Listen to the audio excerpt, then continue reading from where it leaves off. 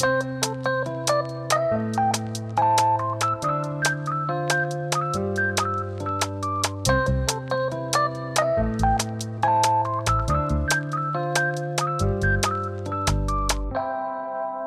and welcome to the Dry Run Podcast, the podcast where we try out different topics, different formats week to week, just kind of see what sticks. My name is Sam. I'm here alongside Nathaniel and Tim. Hey guys. Yep. So we got something special in store this week. We are trying out a different, our first format rather. We're gonna do this format is movies we missed. We're gonna watch movies that the three of us have never seen before, and we actually have a theme for that. But I have a little audio cue ready here to kind of tease it and lead us into our themed month of movies we missed. Here we go. We missed some movies. We hope you missed them too.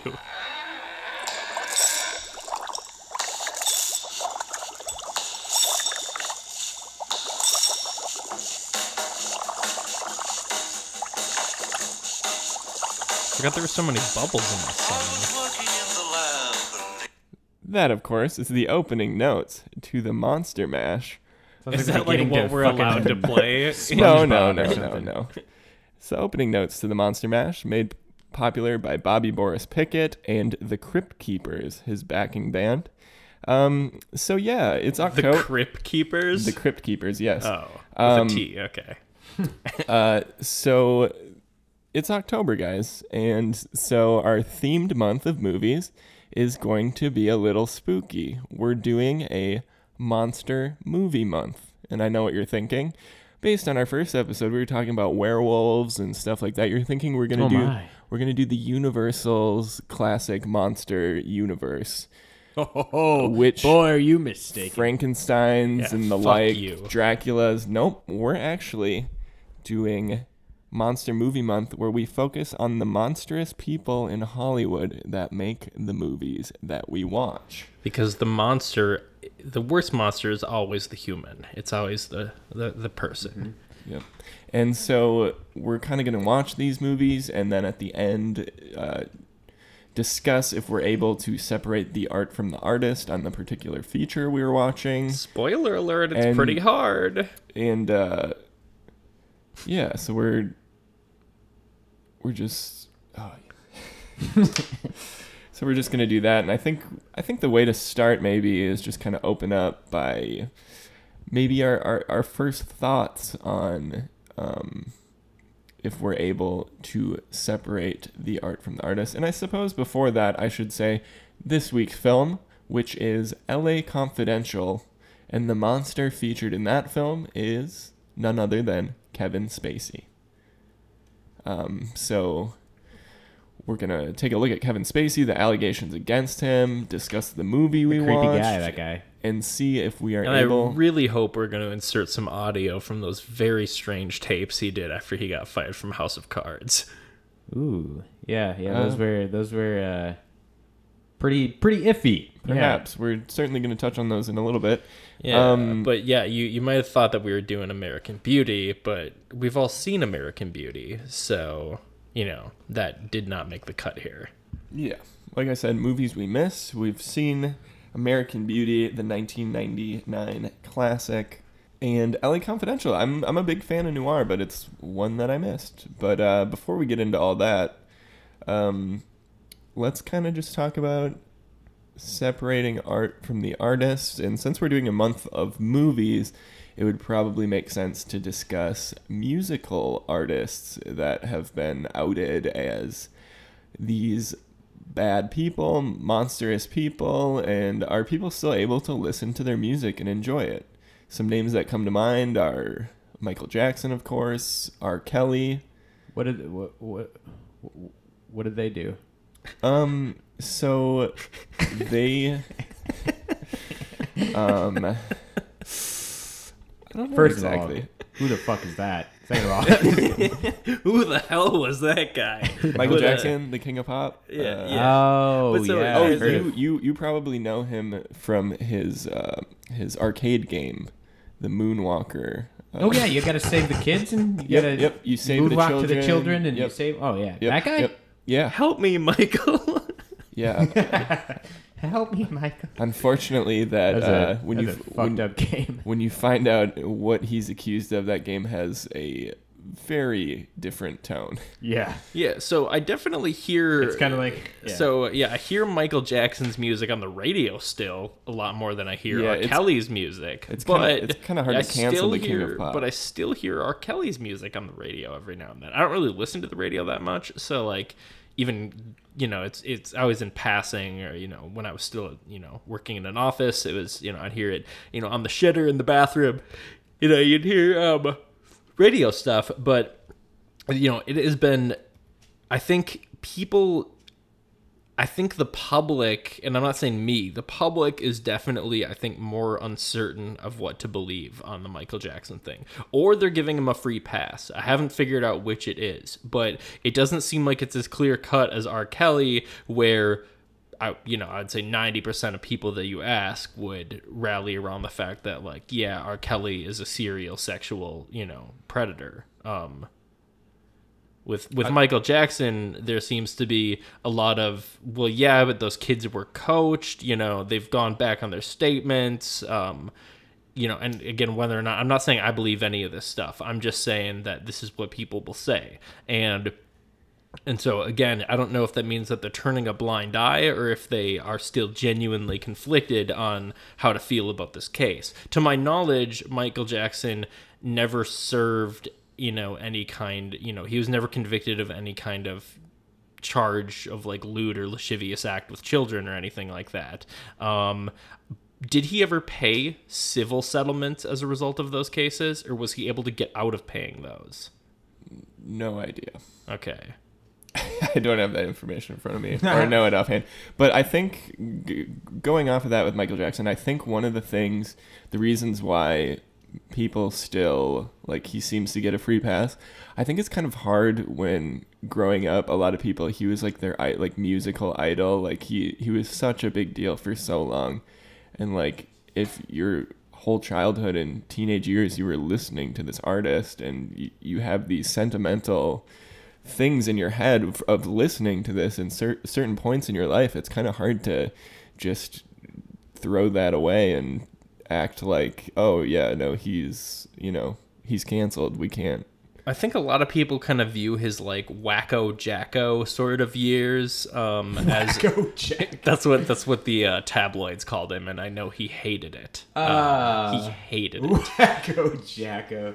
But during those years where he rapidly appeared to have kind of become a white person, at least with physical appearance wise, he changed very drastically. I think a lot of people write that off as almost like that's a different person, that's how people seem to see it, because he goes from being the king of pop, like this light-skinned black dude, who's got, he's got like a fro, and he's making hit after hit after hit, and then all of a sudden, he looks like fucking Anne Hathaway, like somebody messed up her makeup. And I think that is the Michael Jackson that people associate with, That's when Michael allegedly Jackson raping became, children. Wacko Jacko. Yeah. It's like a Jekyll and Hyde. Yeah, there are a lot of rumors Jackson surrounding and that. Jacko. There's him getting his hair caught on fire and suffering burns during that Pepsi commercial. Holding his son blanket out of a window. Yeah, naming his son Blanket. Blanket Jackson. It's got a nice ring to it. I probably would have.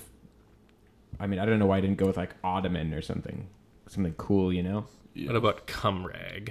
Cumrag Jackson. This is gonna be a problematic one. Yeah, so that's the other thing is I mean, we're wading into some heavy territory here. And we're laughing about all of it. No, I'm just kidding. But we are wading into some heavy territory here. And, it is, interspersed with humor. So, fair warning, we don't find what these people have done to be funny. But boy, are we going to boy, are we try laughing to. at it. Yeah, boy, are we trying to. I personally, I mean, with somebody like Michael Jackson, there's like a Netflix special that I think is fairly recent still that I've been meaning to. It wasn't Netflix. No, not Netflix. I don't think it was so. like like some HBO? it was some cable TV. Yeah, it was HBO, I believe. No, it was like a cable TV thing. It was on cable TV. That's why, because Really? I couldn't watch it. Yeah, I wanted to watch it, but I just know it wasn't. Yeah, I wanted to basically No, it was only watch on it. I made it like through CBS like or something. one I don't know. episode of the Epstein stuff, and I knew it was bad, but it was pretty graphic, and so I kind of noped out. I was like, okay, I think I get the oped picture. out? I went, oh, oh. Yeah. And you of course view Epstein as an artist, correct? I think he viewed himself as an artist. I don't know what kind of artist exactly, but no, Epstein's just a financier. But that's the other thing, is that one of the people we're covering, without saying too much, is also kind of a financier themselves. I mean, so we're looking at directors, actors, financiers. It's Epstein, can you separate the art from the artist? Can you separate the massage from the happy ending? No. No, Epstein is fucking disgusting. How about R. Kelly? I mean, his lyrics aren't about, the disgusting things he did where he tried to set up women with a sex Held them coach so captive that and they shit? could compete for his libido or whatever. I did watch that one. I feel like he doesn't have fucked up. songs about that, so Yeah, dude, R. Kelly's the biggest piece of shit in the world. That one blew my fucking mind. And there's 5 hour-long episodes of just this crazy fucking testimony, him literally keeping girls essentially locked in his room, locked in the basement, they couldn't leave, trapped in the closet. Yeah, he'd text their mom and shit and be like, "Hey, I'm okay. Don't shake." Or I'm pretty sure he even said, I could be wrong about this, I haven't seen it in a while, but pretty sure he was like, "Hey, I don't never want to talk to you again." Or Don't come whatever. looking for me. Yeah, shit like that. Oh wow, that's fucked up. Yeah, and he kept them there, pissed in their faces and shit. Yeah, really fucked up. Fucking. But Ignition goes though. Yeah. It's the remix to Ignition. Hot and fresh out the kitchen. Mama rolling and body got me down in the body. Yeah, I actually had a piece of wall art that our friend Dom made actually that had those lyrics on it, and it had R. Kelly, but it was on LeBron James's body or something because he couldn't find a shirtless picture of him. I can't remember. That's neither here nor there. But anyway, there was wall art that I had of R. Kelly, and I did actually take it down. I had it hanging up, and I think I still have it just because it was a piece of art made by my friend. I would not but have an R. Kelly quote on my wall. That's for sure. yeah, I mean, it's not a quote Especially about in the him. bedroom. Yeah. Yes, it's certainly not a quote Sit right about above him, your bed. denying stuff. But yeah, it's something that I couldn't in good conscience He used the leave up Shaggy anymore. defense too. There was a video of him pissing on this poor underage. I think she was 14. She was underage too, by the way. Yeah, she was 14, I think. Yeah, 13. 14 or Yeah. something. There's a video of him peeing on her, and they played it in court, and he's like, "It wasn't me." Yeah. that was He's not denying that the video is real. He's not denying that there is a video that where a wasn't me. man is That's your pissing on a fucking girl. basement. That's He's your just saying fireplace. that's not a video of me. Yeah, and I did see And that. I think he settled with her out of court, but I could be wrong. I saw that trial too, and then they switched to the next video, and they were having sex on the counter. He said it wasn't me. And then they were on the bathroom floor. He also said it wasn't me. Mm-hmm. He forgot that he gave a key to her, and she still had a key to his Lil place. Mama caught me red-handed. Caught me red-handed. Yes, that's what we've been doing. But yeah, that's where the Shaggy defense comes from, is that it's claiming wasn't me. By the way, not to rope in, Shaggy, a great R&B, Shaggy, hero. not a monster. Yeah, he's he has nothing to do with this case other than the fact that claiming that the video is real, but it's simply not you. That's considered the Shaggy defense now. And not to be confused with, oh, Scoob. He's the opposite of a monster. He's a monster hunter. Like you're like, oh, Scoob, Scoob, and honestly, is Scoob the bottom or the top in this? And that would honestly go with our monster movie month. But no, we are not exploring the monsters of Scooby-Doo, but rather the monsters of Hollywood.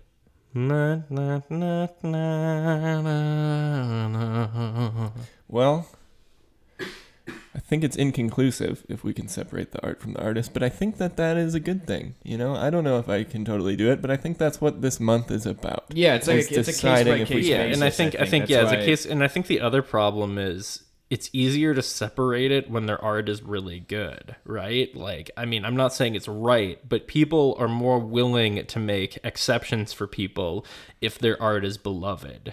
All right, let's get into it. All right, so let's talk Kevin Spacey, who happens to be our monster of the week, our first monster of the week. Dun dun dun. Used to be one of my favorite actors until allegations came out. Yeah, and so let's talk about these allegations specifically. So on October 29th in 2017, actor Anthony Rapp alleged that Spacey, while appearing intoxicated, made a sexual advance toward him in 1986 when Rapp happened to be 14 and Spacey was 26. Rapp also shared the story in a 2001 interview with The Advocate, but Spacey's name was redacted from publication at that time to avoid legal disputes and to avoid the public outing him. Spacey stated through Twitter that he did not remember the encounter, but that he owed Rapp the sincerest apology for what would have been deeply inappropriate drunken behavior if he had behaved as asserted. Oh, so he almost admitted it. He admitted it without admitting it. Essentially, right. He said it's plausible. It's probably true. Yeah, drunken. And I do shit like that. Drunken locker room, locker room talk. Yeah, and that is very, very. Yeah, and we'll get to that. Actually. He's like, I could see myself doing that. But yeah, no, I mean, to kick it off though, Anthony Rapp is very brave to come out publicly about. I don't even know who that is. What is he? Anthony Rapp, he does theater productions, and I believe he's been in a couple of movies. He was in Dazed and Confused. He's an actor in Dazed and Confused. Gotcha. He's also very good at getting platinum trophies in PlayStation 4. Currently, as of the record, has 72 platinum trophies. That is a fuck ton of platinum trophies. Yeah, that is a lot. I don't know how you have time to still be famous if you have 72 fucking platinum trophies. So I would think that having over 70 platinum trophies is pretty good credentials for somebody being a truth teller and somebody who's not out to seek attention. They've made a name for themselves. They're not out to, but if you were still wondering, 15 others then came forward alleging similar abuse, including a Boston anchor woman who said that Kevin Spacey sexually assaulted her son. Oh. A filmmaker, Tony Montana, was, shares a name with Tony Montana. Tony Montana of Scarface. So a filmmaker named Scarface. Badass. And the son of Richard Dreyfuss. Dreyfuss. He was in Jaws. Yeah. And he was Hooper. Oh. He was the college boy who studied. Then who cares? Studied the ocean. And 8 people who worked on House of Cards said that he did something inappropriate. So super recently. Yeah. So fairly recently. So not just in the 80s. If you're of the camp that's that happened a long time ago. House of Cards was.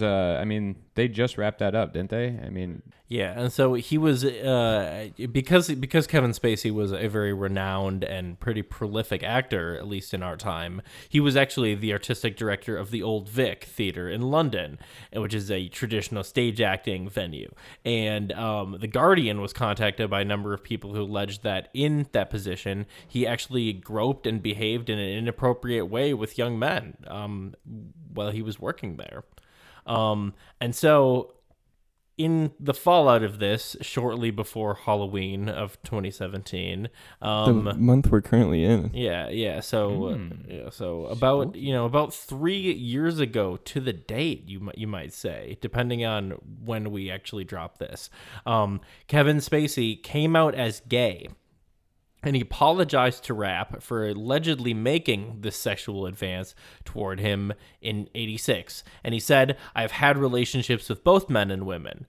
I have loved and have had romantic encounters with men throughout my life, and I choose now to live as a gay man." His decision to come out via his statement was criticized by prominent members of the gay community and, frankly, the straight community as well, as an attempt to change the subject and try to shift focus away from this accusation. He used his own drunkenness as an excuse, which we sort of alluded to earlier, and, as an excuse for making a sexual advance against a 14-year-old when he was 26, mind you. And also for basically implying that, he was gay and therefore it was okay that he preyed on a minor. They took issue with that, unsurprisingly. And so in the midst of the allegations, filming was suspended on the 6th and final season of House of Cards. So the show was already due to wrap up in case, there's any questions about whether or not he was the reason why the show was killed off. No, it was a very successful show, but it was nearing the end of its arc. And so on the 6th and final season, they decided that they were going to stop the filming and change course. They implemented an anonymous complaint hotline, some crisis counselors, sexual assault legal advisors for the crew, and the show, which was due to end in 2018, had to be shortened from 13 episodes in the final season to 8, and he was removed from the cast and as his role as executive producer. So if a show is successful and it's been renewed for a couple seasons, I think it's after like 2 years, oftentimes you get the opportunity to renegotiate your contract, and that means you can become an executive producer. And it sounds like they pulled that. Does anyone know, or do you guys know how they did that? Just like the main character is just like not in the. I've never watched House of Cards. I believe his wife became the main character. Did they kill him off? Yeah, or? I think they killed him off, and they did like a state funeral for him and shit. Jeez, can you imagine just having to throw that curveball in there? Like, oh yeah, and then his wife. Yeah, his wife kills him. So I mean, it wasn't like at the you end have like of the whole thing planned at the out. end of the Carters, like that new Roseanne spinoff or whatever. Where like the main family are Trump supporters, and it was this whole big thing.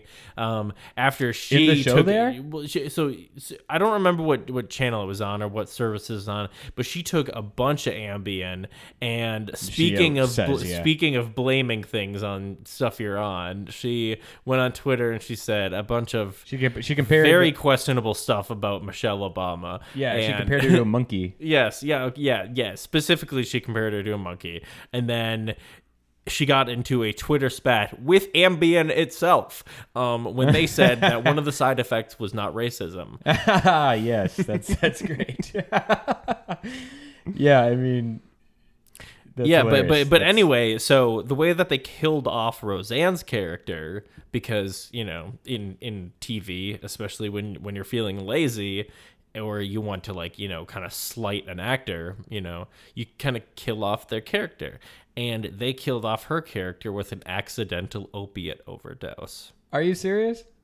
That is...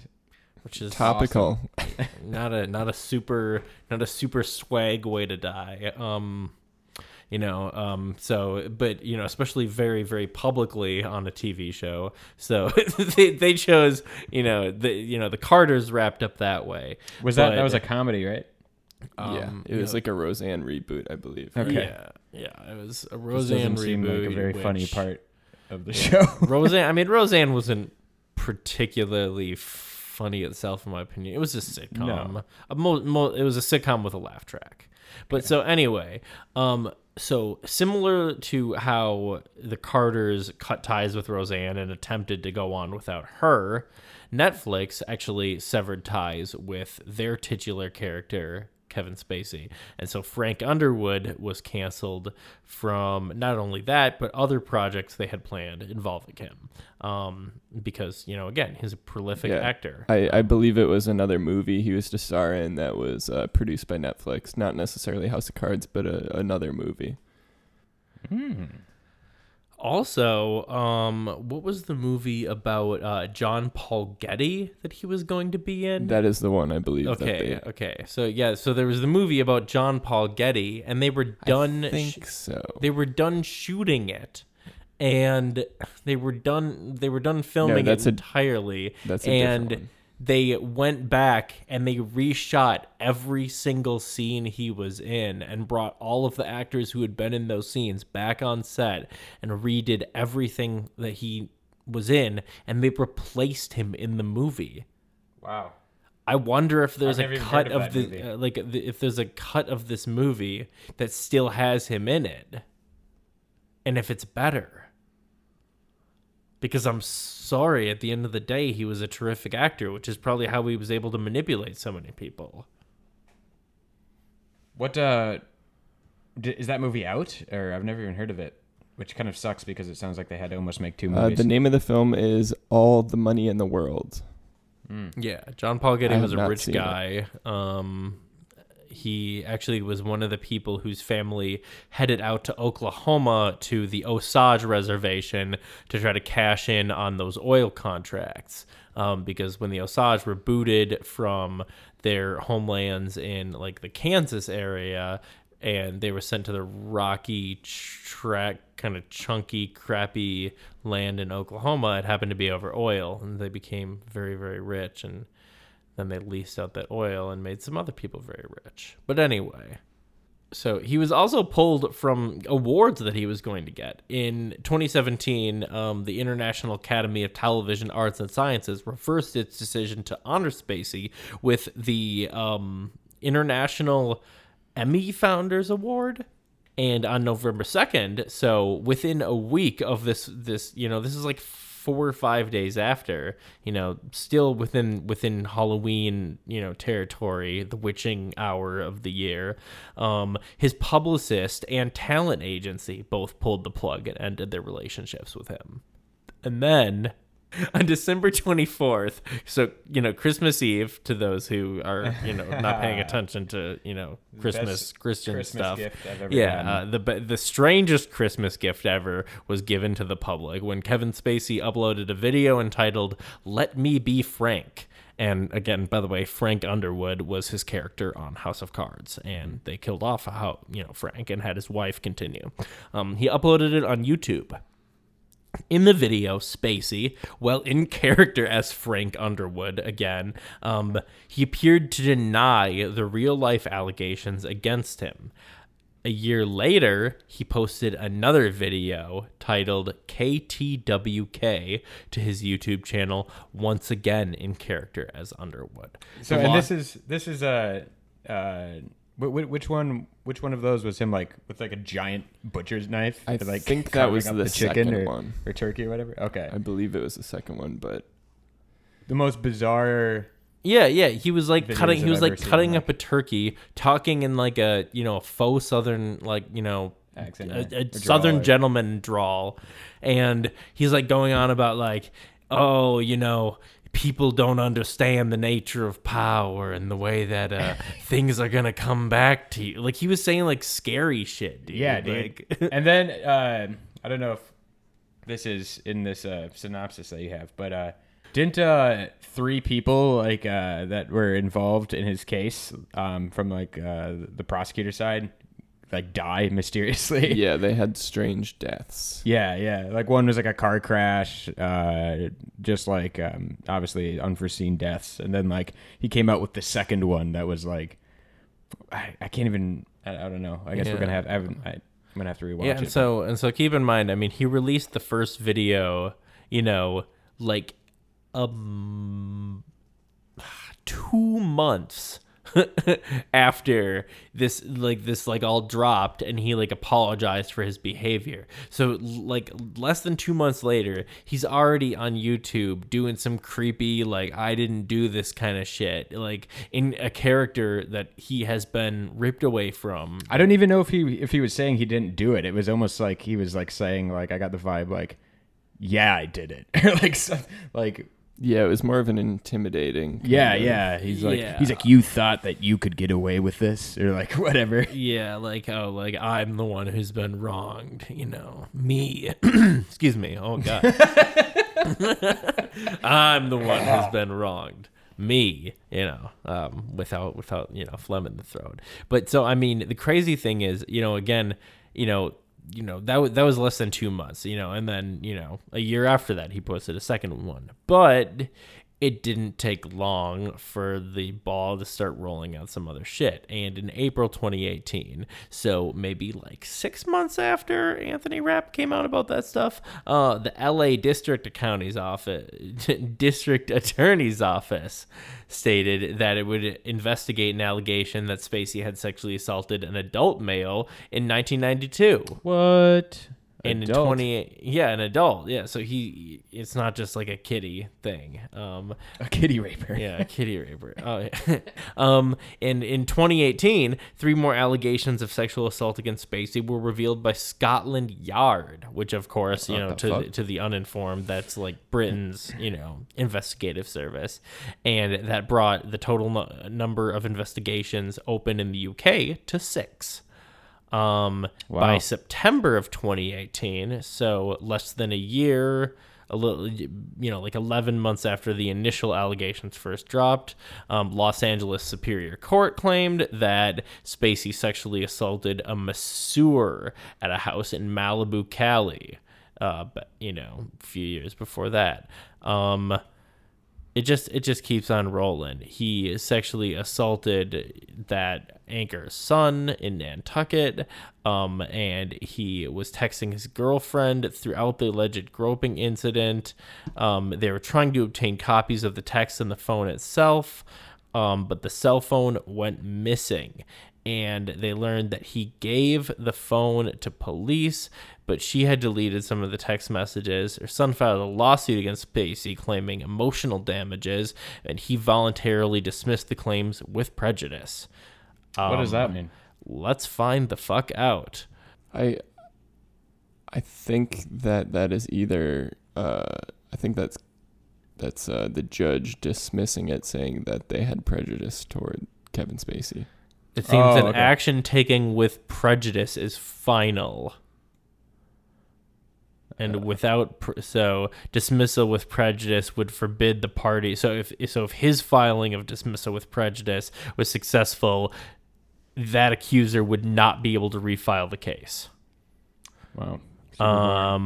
And believe it or not, criminal charge against Spacey was dropped by Cape and Islands prosecutors, and the anonymous massage therapist died of cancer, and the final criminal case against him went bye-bye and was closed. So Kevin Spacey is a free man from a legal perspective. He's probably not getting any work right now, but he has racked up a questionable array of history, most of it non-consensual sex related. Yeah. A lot of which with minors. Yeah. At least kitty raper, dude. Yeah, even one, one and you're done, as I say. So that leads into the film we... No, not one and done, one and you're done. Are you guys going to be one and done, or do you want to keep the tab open? So that leads into this week's film that we watched, a Kevin Spacey classic, the 1997 neo-noir L.A. Confidential. Fucking loved this movie. I really did. It was fantastic. I did too. I don't want to tip my hand too much, but I'm a big fan of noir, and this was a really well done neo-noir from the 90s that kind of got a lot of accolades and different awards it was nominated for. Yeah, But we can did it get Best Picture? We can get into that later. We'll see. We're on the edge of our seats. All right, stay tuned. You'll find out. I'm on the back of something my that you seat can because if I keep leaning, Google. forward and backward, then the microphone has trouble picking me up. We learned this during test recording, actually. Fun fact. Nice. That can Peek behind the curtain from Mr. Scallon. yeah. More to come. Now what are we gonna put in our eventually Patreon in the episodes? video feature? I'm thinking that you'll be able to click a little cartoon version of me that will like pop out of the corner and it'll be like, "Teehee, learn a secret." And Like that annoying fucking paperclip that no, not like Clippy. No, No, he's good. Leave him alone. The problem with Clippy is he tells you the same thing. He doesn't teach you a new thing every day. He's just like, it looks like you're trying to write a letter. And it's like, yeah, fuck off. It looks like you're trying to write a letter. Mind if I read the contents? Mine it for data? All right, now that we've heard about Kevin Spacey's allegations, let's get into today's film, L.A. Confidential. So this film opens with a montage narrated by Sid Hudgens, who's played by Danny DeVito. He's the publisher of Hush Hush, a Hollywood sleaze magazine. Hudgens explains that Mickey Cohen has taken over the organized crime racket in Los Angeles, and that his actions have tarnished the reputation of the L.A. Police Department. Wait, I thought Mickey Cohen was gone at this point. This is the opening. He talks about Mickey Cohen being being arrested in like the opening monologue. Oh yeah, being arrested. Yes. Yeah, So okay. this is a post What I'm Mickey saying. Cohen Post world. Mickey Cohen. Yeah, Well, gotcha. Narrated we're by we're Frank seeing Wells. what happened right before. Gotcha. Okay. So confused. So Cohen, however, is arrested on income tax evasion and sent to prison, leaving open the rackets he'd expanded for years. During the Christmas season of 1952, police officer Wendell Bud White, played by Russell Crowe, while out on a liquor store run with his partner, Dick Stensland, checks in on a parolee he'd sent to San Quentin State Penitentiary and finds him physically abusing his wife. Bud has no tolerance for those who are violent with women. His own mother was killed by his drunk and abusive father. I totally forgot about that part. To lure the wife beater outside, Bud yanks the man's lighted Santa sleigh and reindeer decorations off his roof. Yeah, he grabs the entire fucking Christmas display, and in one fell yank, he just pulls that shit down. Yeah. Foul yank. That sounds like One fell. sounds like you're. Foul, not a foul yank. A Sounds fell like what yank. goes on in One your foul bedroom. yank. No, it's supposed to be like the fell swoop of yanks. Okay. Yeah. When the man comes outside to confront White, he gets beaten up and handcuffed to the porch railing. Bud tells the man that he'll be sent back to prison for about 18 months and that he'll be watching him after he is released. He also threatens. This is a very detailed synopsis. Holy shit. He threatens charging him with child rape, which he calls. Kitty raping. And specifically, he says, "I'll have you violated on a kitty raper beef." Yeah, you know what they yeah. do to kitty rapers in Quentin, right? Yep. Well, I can only imagine. Yeah, they might rape them as well. Yeah. Yeah. I two think rapes they don't make a A good consent. thing. a consent. yeah. Two rapes don't make a yes. Onward. Yeah, I think they give him the Freddy Krueger treatment where they just burn their skin. Or they beat him to death with a barbell, Probably. like they did. Was that Dahmer? I think Dahmer got killed with some workout equipment by a much burlier, angrier really? man who is also in prison and did not find his crimes amusing one bit. Like you do? I mean, All right, so anyway, Bud and Stensland go to the liquor store where they buy alcohol for a party at their precinct. Bud meets a beautiful woman in the store named Lynn, who easily recognized that he is a cop by saying, quote, "It's pretty much stamped on your forehead."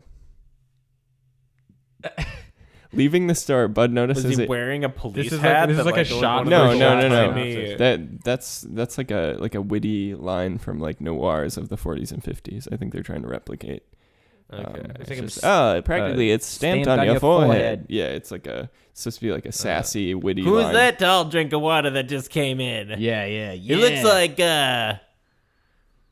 Benny Barnigan.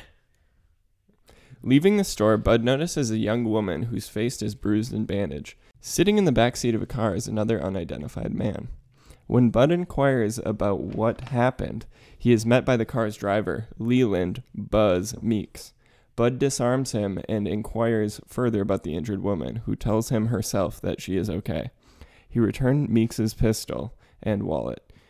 Okay, so for the record, for people listening, he literally disarms him, not like emotionally disarms him. Yes. He seduces him into When he gets back into his own car, Stensland confirms that Meeks is a former cop. Then we get to a lavish Hollywood Christmas party for a show called Badge of Honor. Sergeant Jack Vossen, which is spelled Vincennes, which is very confusing. Wait, hold on. The It's guy who Vossen. the guy who used to be a former cop. This is the guy who said, "Cut me some slack. I used to be a cop. They call me Buzz." Was that a question? It's a bit of both. What? Are you asking if that's? Moving on. Back to what you were saying about just say that line. All right. Sergeant Jack Vossen, played by Kevin Spacey, a narcotics detective, is dancing with his date when he is met by Sid Hudgens. Vossen is a technical advisor to the show's lead actor, Brett Chase, teaching him how to act like a cop. He's also got a hustle going with Sid where he busts celebrities for minor offenses, and Sid then writes trashy gossip to ruin their careers in his magazine Hush Hush. On this night, Sid has a hot tip for Jack. Two starlets, Matt Reynolds and Tammy Jordan, have purchased a small quantity of marijuana and have rented a hotel. Sid promises Vossen a $50 payment for doing the bust in exchange for exclusive coverage in Hush Hush. We are then taken to a local precinct where we first meet Sergeant Ed Exley, played by Guy Pearce. Wait. So what do the two get out of that? The cop gets famous, and then back No, in the he gets day, money. it was He back gets in the it. He day, it was gets- like oh, a yeah, he big gets that. deal He gets to bust money. people for Chris weed, 50, that's right. and What we'll was talk that? about that in a sec. but then He gets money. so he gets money, and then The guy Danny gets DeVito a big story. Gets the exclusive. Okay. So And Danny DeVito comes to him with the tips, right? yes. Okay. Yes. So he's kind of his inside man in law enforcement that he can use him to get like photo ops essentially. But anyway, we meet Ed Exley, played by Guy Pearce. Did you guys notice Guy Pearce from anything else? Nathaniel, I guess is the... Oh, are you talking about L.A. Noire? Is that No. Oh. So Ed Exley, played by Guy Pearce, is the main character in the movie Memento. Oh shit, dude. Yeah, he doesn't really. I didn't know that until after, but yeah, he doesn't necessarily. No, yeah, look like I mean, him. yeah, He's the main guy He really in does, but he Memento. doesn't at the same time. Yeah. Like, I just didn't recognize him. I think Memento is the only thing I've ever seen him He in. should take off his glasses. Yeah, no, I did find that kind of funny how they just like kept on like telling him to take off his glasses. Yeah. I don't really understand that. Did they just thought it didn't look badass or something, or I don't know. They The just fucking detectives hated his don't. glasses. But yeah, Ed Exley, played by Guy Pearce, who has been assigned as the watch commander for the evening. We see him being interviewed by a reporter for the Los Angeles Times, who brings up his late father, Preston Exley's own famous reputation as a police officer. He suggests that Exley has a lot to live up to. Exley also talks to his captain, Dudley Smith, played by James Cromwell, who expresses disappointment in the young officer and warns him that unless he's willing to adopt the brutal tactics, such as planting evidence, interrogative beatings, shooting a fleeing suspect in the back, employed by officers like his father, he'll never be a successful detective in the department. Exley intends to build a career as an honest cop, even if it means being a pariah within the ranks and file of cop. As a last word of advice, Smith urges Exley not to wear his glasses because nobody else on the force wears them. Hey, lose your glasses, boyo. oh, that's a good reason. Hey, you look a little different. Yeah, I also hate people who wear glasses. Yeah, man, glasses fucking stupid. He says to two people wearing glasses.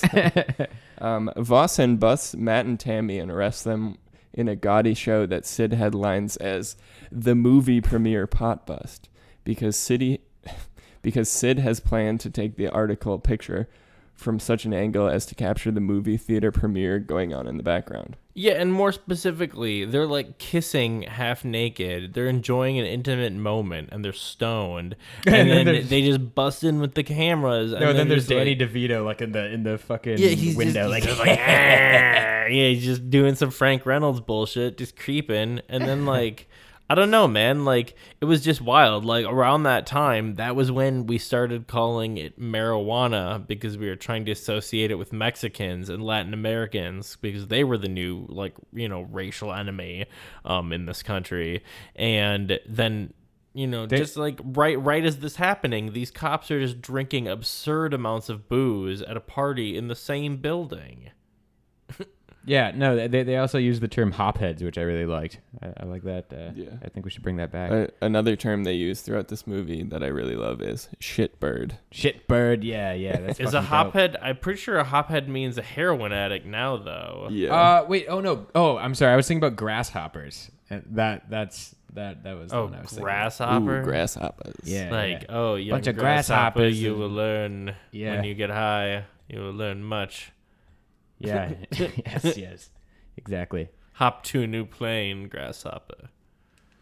While Vossen is investigating the hotel, he pockets the small amount of marijuana that the two brought and is intrigued to find a business card from an agency called Fleur de Lis. He takes them to Smith's police station and has them booked for possession of marijuana. Exley refuses the $10 bribe offered by Jack Vossen, and a reply that perplexes Jack. Wait. What? I don't remember that part. So Kevin Spacey tried to give him $10 bribe when he brought the guy in. Why? Just because he helped her? Yeah, well, just because because he received money for it. So he And was trying to give him a trying to cut? get him in on it. Okay, yeah. Give him a gotcha. cut. Yeah, and alright. he refused it. Yeah, I do remember that now.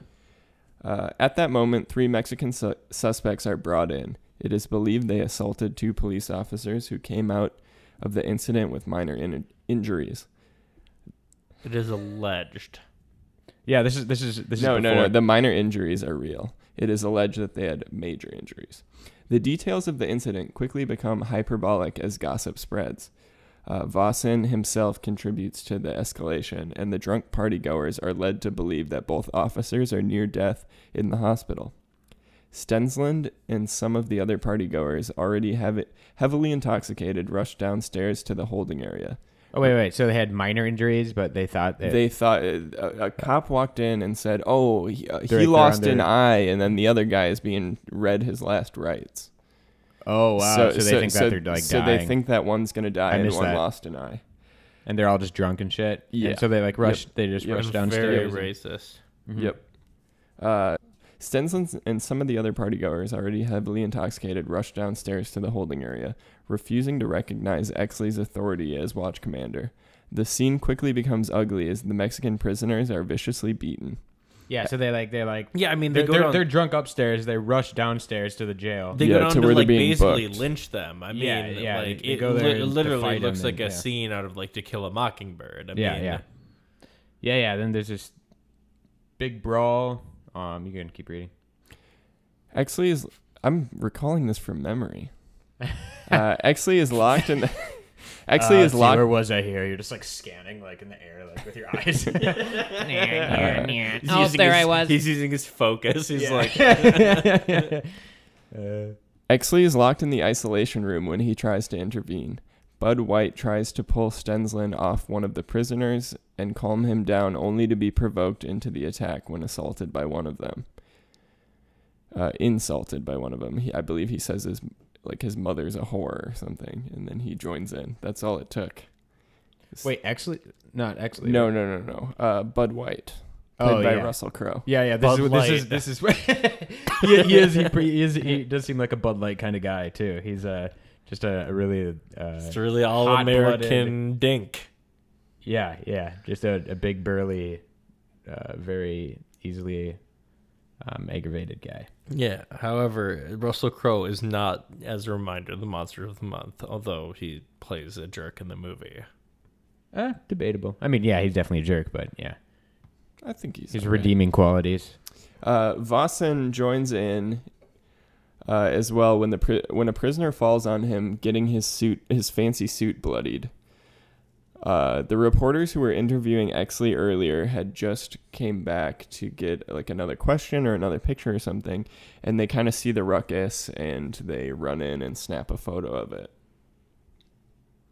And after previously saying that their headline would be, "Oh, Silent Christmas," it then turns into Bloody. the front page of the LA Times is Bloody Christmas. Blood. Which, of course, was a real event in 1951 when 7 civilians, including 5 Hispanic men, were brutally beaten by police, and the police were just full-on assaulting their own detainees. So the Bloody Christmas headline sparks public outrage and demand for the responsible parties to be held accountable. The LAPD chief, District Attorney Ellis Lowe, and Dudley Smith meet with White, Vossen, and Exley separately. Bud White staunchly refuses to rat on Stensland as the ringleader of the incident and is ordered to be suspended without pay. Exley is more cooperative, knowing that his own testimony will secure him a promotion to lieutenant and detective level. He agrees to appear in court as a surprise witness. So he snitches on all of his compadres. Kind of, yeah. And also shows political savvy that even Smith couldn't imagine. Exley explains that the public will not be happy if the police bury this scandal, so the blame should be shifted to participants who've already secured their pension and can be conceived to take early retirements, while indicting Stensland and White as the ones who purchased the liquor for the party. The district attorney Lowe agrees, and the chief immediately has Exley promoted to lieutenant on the spot, noting parallels between Exley's rise and that of his father. Yeah, okay. That What are the parallels between this and the Minneapolis Police Department? It's true. Definitely. Yeah, I definitely made feeling some very big MPD vibes. Definitely.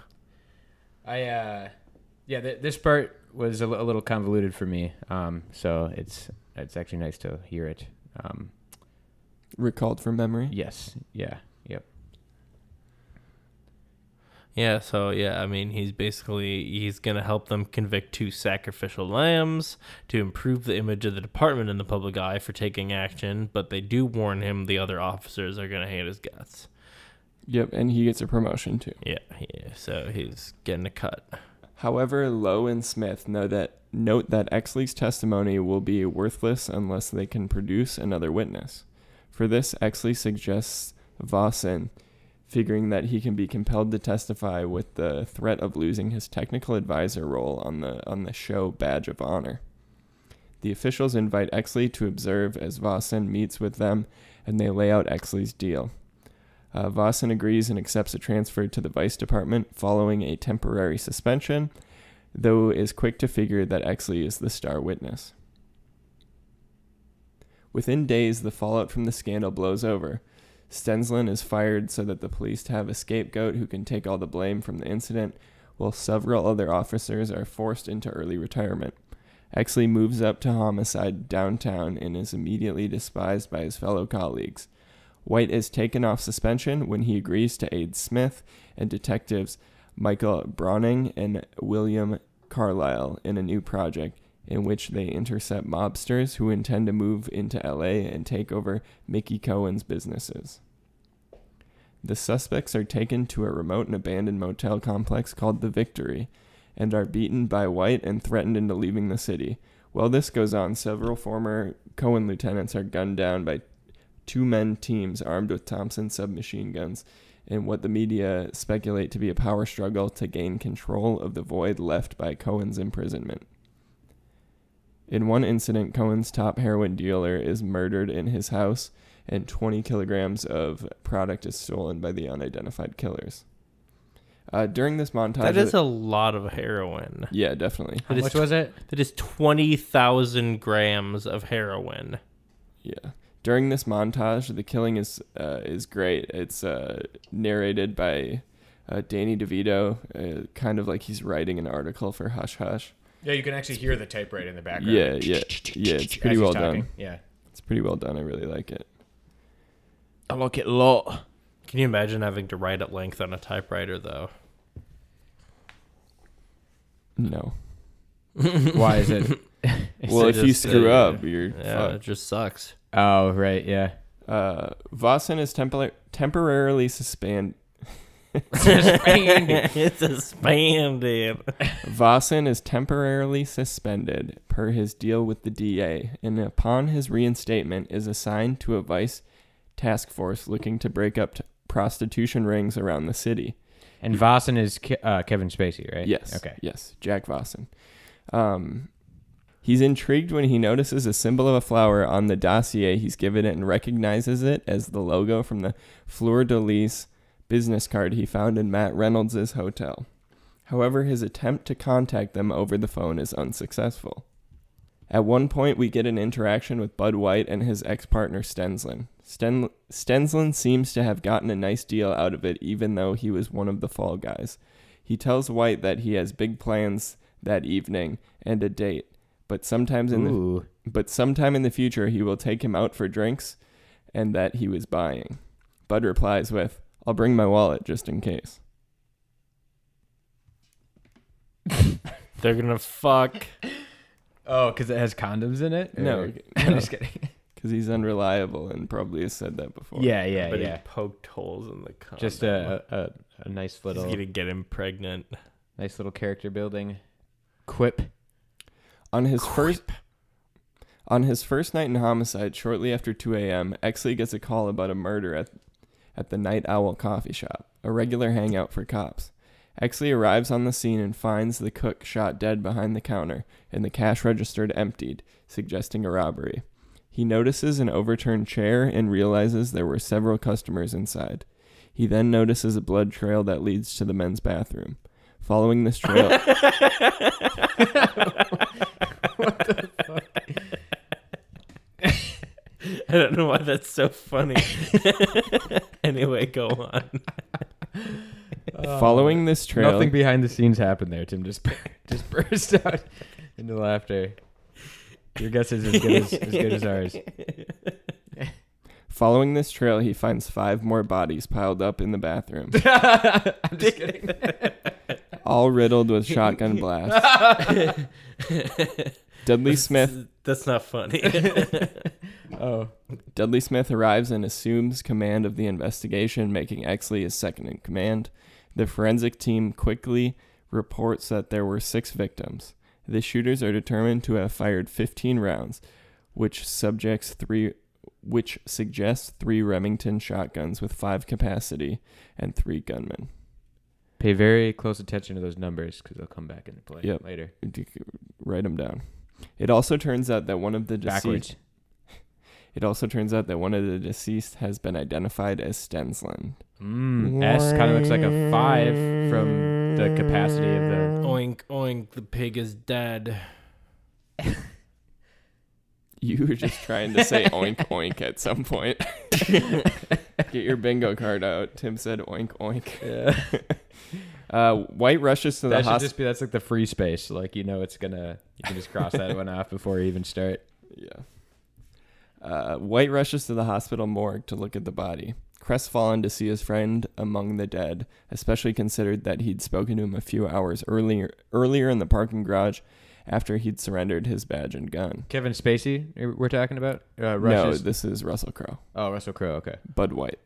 Yeah, there's a lot of characters in this movie. It's like, very... A lot of moving pieces.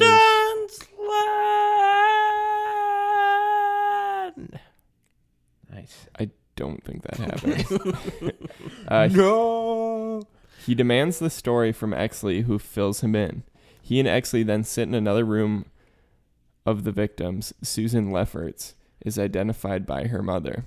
When he sees her body, Bud immediately recognizes Susan as the woman in the car who appeared to be injured the night he and Stensland were purchasing the liquor. She had a bandage on her face. Yep, the woman Looks with like she broke her nose or the something. bandage. Before the identification of Lefferts' body, we hear one of the staff members mention that he thought the body was Rita Hayworth, a famous star from the noir era from films such as Gilda, and the list goes on. Putting aside all other investigations, the senior detective from List goes on. the senior detective from all departments are assigned to the search and apprehension of the Night Owl killers. It is determined that Exley himself will lead the interrogation of the suspects when they are brought in. There are few leads. There is a report of 3 quote-unquote Negro males firing shotguns, driving a late 1940s Mercury coupe. Oh, yeah, dude. No, Wait, but so the late 1940s Mercury Coupe, what color was it? Poop brown, wasn't it? it was maroon. Yeah. I was going to guess burgundy, which is kind of a in between maroon and poop brown. Burgundy sounds like a specific kind of poop, like a specific shade. A specific number on the Bristol stool scale. Yes. What is the fuck is 7. The Bristol stool scale is this like pictorial guide that you can use to assign a number to what type of poop you had. Nuh-uh, like, is this depending- real? Yeah, I swear to God, it's real. It's real. Is it like a medical? Mhm. Like what? Yeah, here. Let's Yeah, pull that shit pull up, it- as they would say. yeah, pull that up right now. It's pretty fun. People make cakes to look like it. Really? Yeah, I think it's Wait, so like, how do they? I think it's like nurse it humor like- or like like a scale of 1 to 10, like 1 being like the least attractive. poop? no. It's just 7 different categories. They're not ranked. That the is. Wait, are these the humans? shits They're kind of ranked. They're not ranked. They go. We'll discuss briefly how they're ranked. Oh, It's kind okay. of like- So it's kind of from hardness to classification. softness. Yeah, it is. Hardness so to it's softness. It's actually it's not 1 to 10. It's 1 to 7, and 1 being severe constipation, and 7 being the natty splatties. severe diarrhea. Severe diarrhea. Liquid. Okay, so type 1, separate hard lumps. We're talking like malted milk balls, but not the kind you eat. Lumpy and sausage. Yeah. Number 2 is lumpy and sausage like. I think we've all had one of those this week. A smooth, soft sausage. Yeah. Number 3 is. Do you have to verify the softness and smooth? Yeah. So it kind of goes and then we get into soft blobs with clear cut edges, mushy consistency with ragged edges. How do you know it's mushy? Like Exactly. You can feel it. as it comes out. Don't you? No, you catch it with the toilet paper in your hand.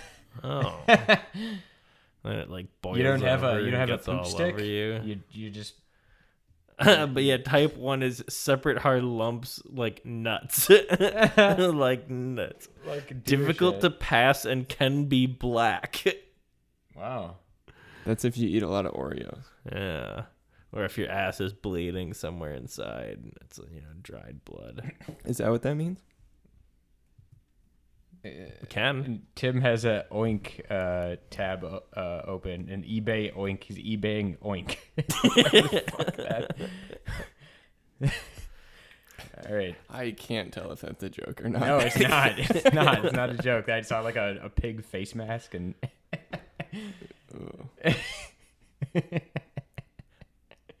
I just wanted to see what come up at eBay Oink.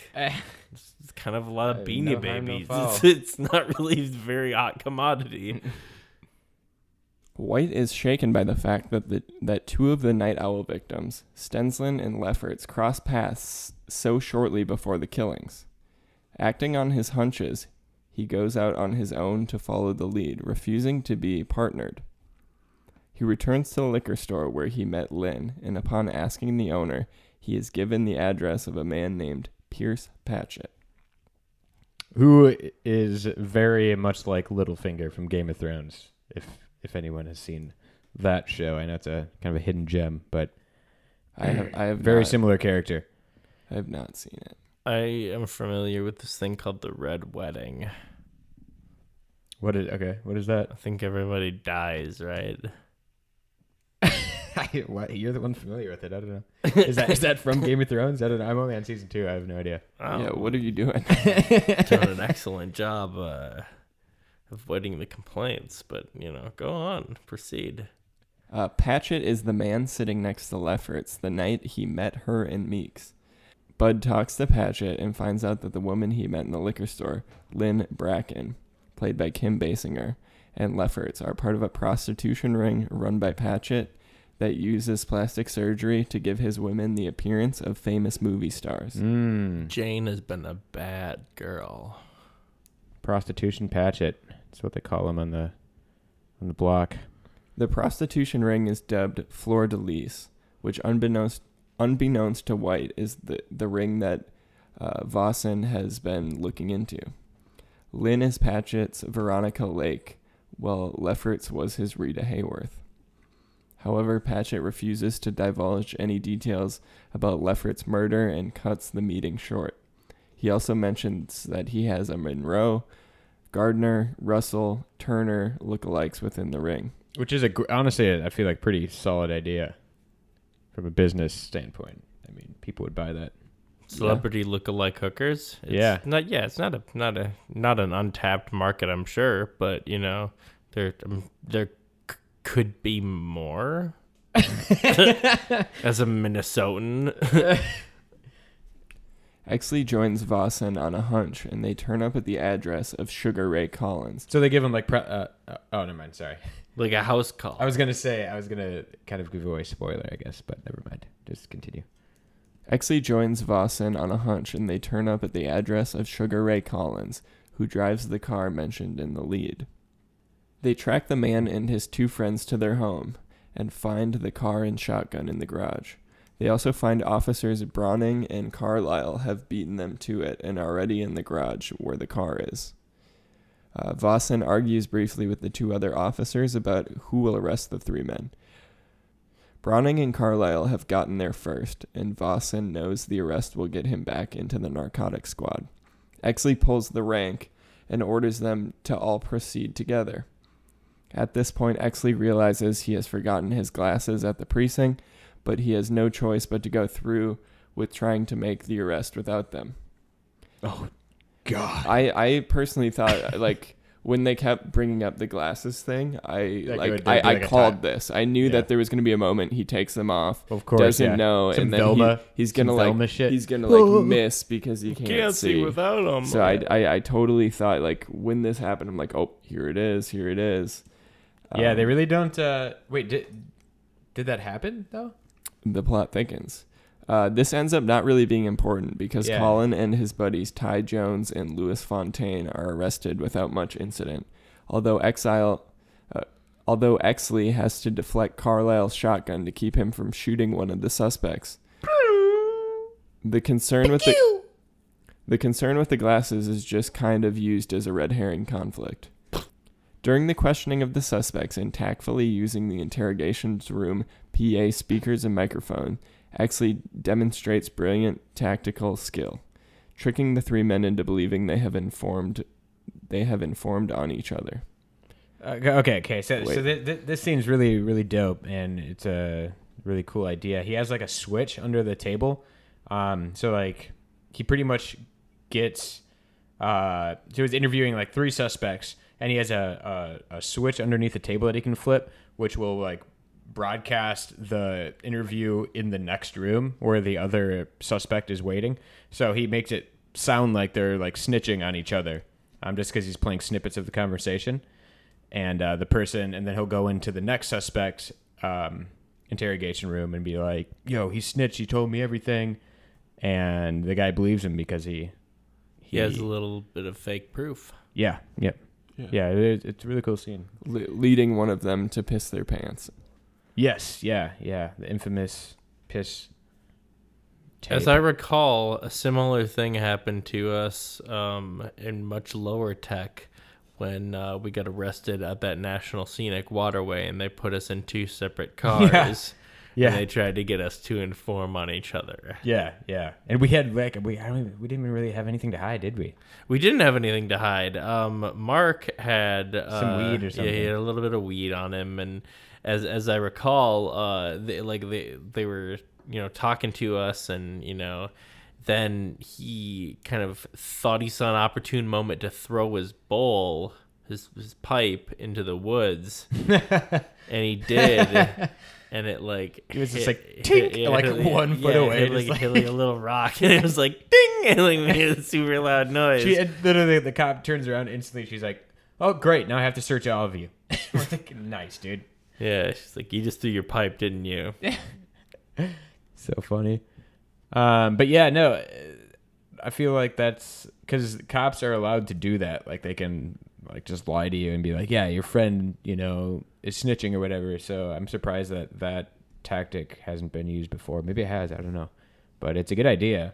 From absolutely, from the cops.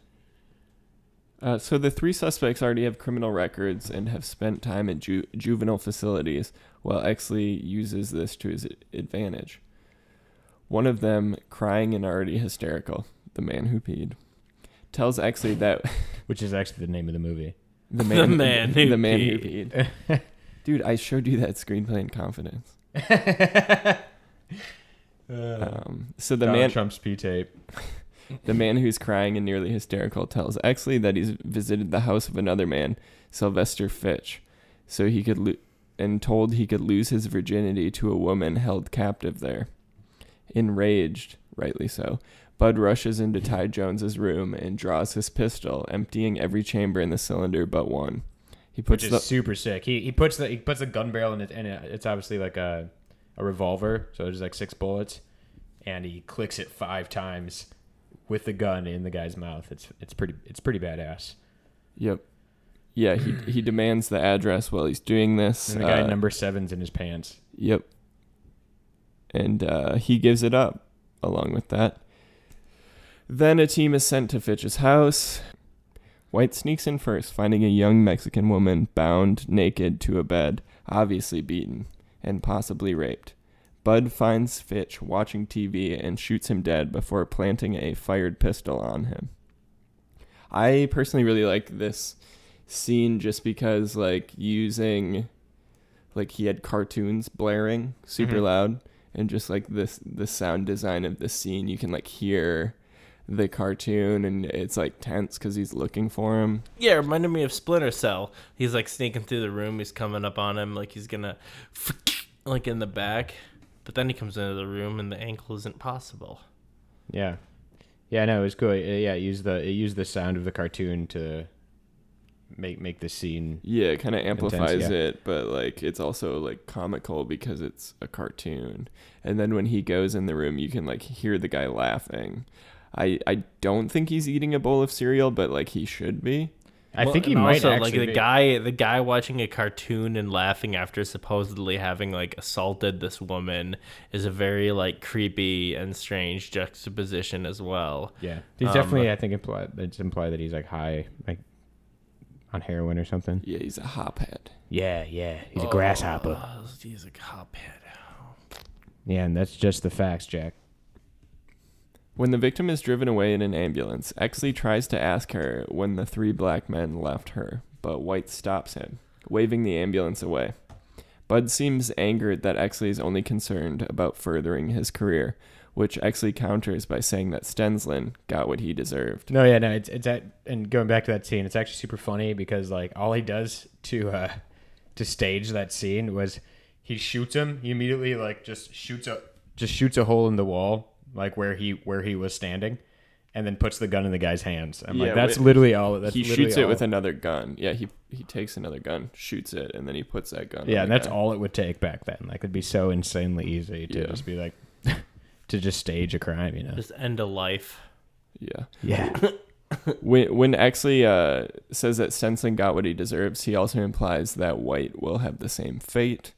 White tries to attack Exley but is held back. At that moment, a report is issued that the 3 black suspects have escaped from the precinct. Exley, talking to his stenographer, gets an address that was given by one of the black men where they had bought drugs. Unable to get Vossen, Exley takes Carlisle with him to the address, and they burst in to find 3 suspects there with their narcotics supplier. All hell breaks loose as the drug supplier lethally shoots Carlisle multiple times until Exley shoots him. Ty Jones attempts to grab a revolver, but he is also shot dead by Exley. Collins tries to flee to the elevator, but Exley jams his shotgun in just as the door is about to close and fires blindly into the elevator, taking him out as well. I really like that scene. Yeah, that part was really badass. And it kind of goes back to what... it's the first time Exley's been a badass. Yeah, and it goes back to what Dudley Smith was saying, that he doesn't have the guts to, like, shoot a fleeing suspect. Yeah, he just murks, like, 3 guys. Yeah, and he's so about... Which is so justice, sick, but then in that moment, he... Impressed, particularly with your use of violence as a necessary adjunct to the job. There's blood on your shirt. Is that an integral part of your job? Yeah, that's a really good line. There's blood on your shirt. Is that an integral part of your job? Yeah. Exley is greeted as a hero back at the station, and Smith dubs him Shotgun Ed. With the case closed, Exley is given the department's highest decoration, the Medal of Valor. Which is arguably a very shitty nickname. Yeah, Shotgun Ed. Yeah, that's a pretty shitty nickname. It sounds like a fucking 50s cowboy character. Yeah, dude, it sounds like something out of like Serious Sam or like a side character or something. Yeah. The award that he is given kind of gives him respect by his other officers who had kind of hated him for the previous stuff that went down. Vossen returns to the narcotics squad. And they're like, Brick killed the guy. And he's like, it's true. Yeah, that gets you respect in the police force. Vossen returns to the narcotics squad and the Badge of Honor TV show. In the meantime, Patchett breaks ground on an ambitious project, a freeway running from the eastern sections of LA to the beaches of Santa Monica, one he is heavily invested in. Who is that? Who Patchett, the guy who runs. Yeah, and they give that Manifest Destiny speech about, like, you know, downtown to the beach in 20 minutes. Which this might be a good time to talk about how much LA Noire ripped directly out of this movie. Like, yeah, and even it's not just this. It's based on so many noirs from the 40s and 50s. Yeah, and based on the real movie criminal cases. No. The game LA Noire. Oh, the game. Yeah, like. Literally, missions in that game are the same title as a movie from the 40s and 50s. Oh, okay. So they're not ripping it off. It's almost reimagining it. And most of the cases are also based on real cases from the time. Which a lot of the movies are also. Even your captain in the your captain is the same guy. Looks like as the Irish captain guy from LA. From the movie. Yeah, he looks like him. He sounds like him. He says boyo and shit. I think it's the same actor. Yeah, it might be. I don't know if it's the same actor, actually. I think it might be a different actor, but it could be. But yeah. For Patchett to be able to do that, he has blackmailed a councilman into approving the project with some compromising photos showing him sleeping with Lynn. So then Bud White eventually begins a romantic relationship with Lynn after we see him kind of almost like stalking her. It's kind of weird that they just are able to jump into that, but he's like... Well, and he treats her really, really bad, like, at first. Like, he's just like, well, you fucked for money. No, Exley says that, doesn't he? Or is it like... I don't know. I can't remember when Bud meets him. Yeah, I don't think Bud is that... I can't even remember. When's the first time they meet? He just, like, goes over there and, like, starts fucking her? Well, he's like watching her place and sees people go in, and then he knocks on the door. She's like, "Oh, you're a cop," and he's like, "Yep." And then they like kind of talk. My turn. He kind of opens up. Tim, I think you're thinking of Exley. Okay. Yeah. So anyway, White eventually begins a romantic relationship with Lynn and continues his work with Smith, beating mobsters at the Victory Hotel. The work soon begins to burn White out, and his affair with Lynn gradually softens his vicious demeanor. I totally missed that whole subplot of him beating people up at a hotel. Yeah, it was not it see was that like bit. his punishment for the initial thing that actually was a witness for, and he refused to. Oh, He refused to snitch. So he was just like, "You'll be my muscle." well, he's a So fall they gave guy, him a and then shitty he job. became the muscle guy. The muscle. Okay, but yeah, So the he got muscle in job trouble, was that. and okay. then he gave him an olive branch, like, hey, but you can be my muscle. yeah. But hey, you can beat up these people at the hotel. Yeah. So there's always that. There's always that to fall back on. So later we see during a campaign rally at the set of Badge of Honor, we saw Vossen approached by Danny DeVito, Sid Hudgens, with another job. There's a funny little conversation they have when Kevin Spacey greets him. He's like, "Oh, how's it hanging?" And Danny DeVito is, "Yeah, down around my ankles." Yeah. I thought that was a lot of fun. Which still I feel like wouldn't be that big of a dick, honestly. I Danny feel like DeVito's a pretty short guy. crotch to Danny DeVito's ankles is what, like. Do you think that Danny DeVito's torso is longer than his legs, or do you think his legs are longer than his torso? Or do you think they're Can we similar? find Can we look at like a naked image of him from Always Sunny and do some? Yeah, like- I think he's in his underwear quite often in Always Sunny, isn't he? Yeah, we could do a little size analysis. I think that his torso is bigger than his legs, but I think so too. I think that's probably true. Oh, we can't all be in agreement. That's not fun. Well, I That's mean, not how look at his podcasts legs. work. They're fucking. does he have like dwarfism or No, is he has some kind of different congenital thing. Looking it up. Hudgens is deliberately setting up LA District Attorney Lowe in a blackmail scheme by arranging a sexual encounter with Matt Reynolds, the same young actor that Jack Vossen arrested on Christmas in the Christmas pot. Danny DeVito nude? Why is that Danny funny? DeVito nude? What is that? One of the top searches? No, I thought that's what you were about to type in.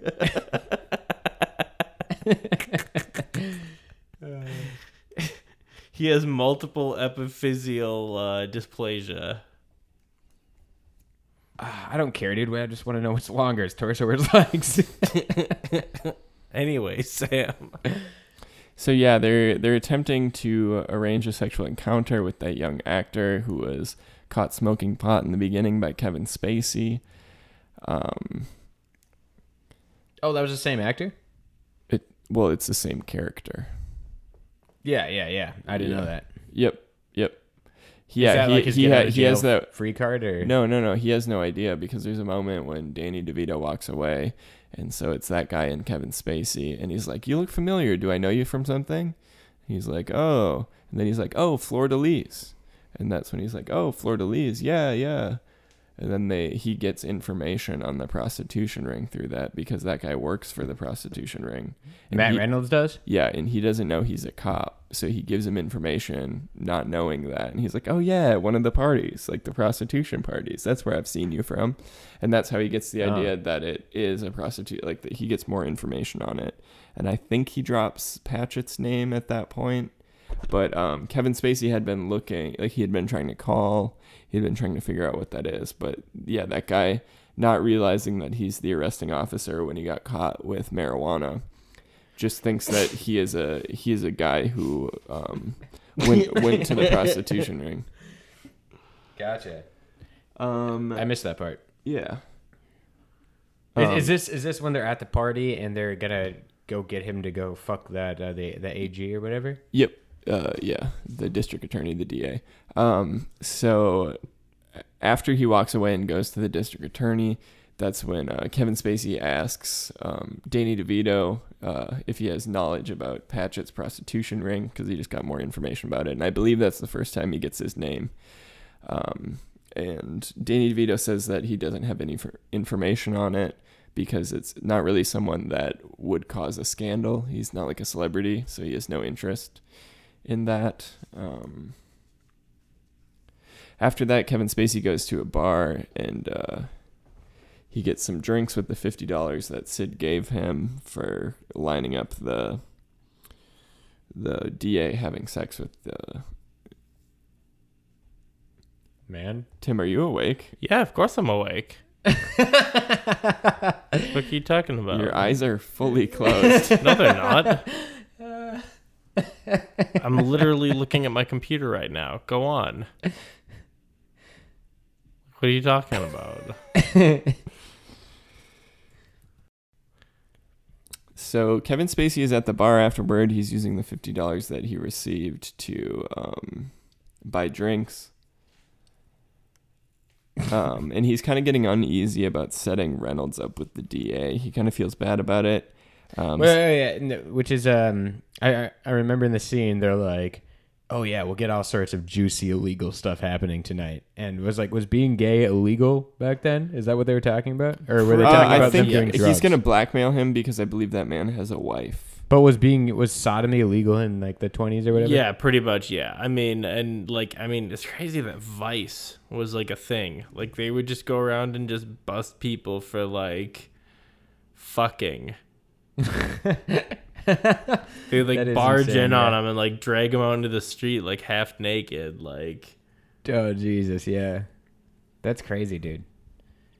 That's crazy. Actually, I kind of knew the answer to that question because Monica looked it up last night when we were watching it, and I think I think it was sodomy was illegal.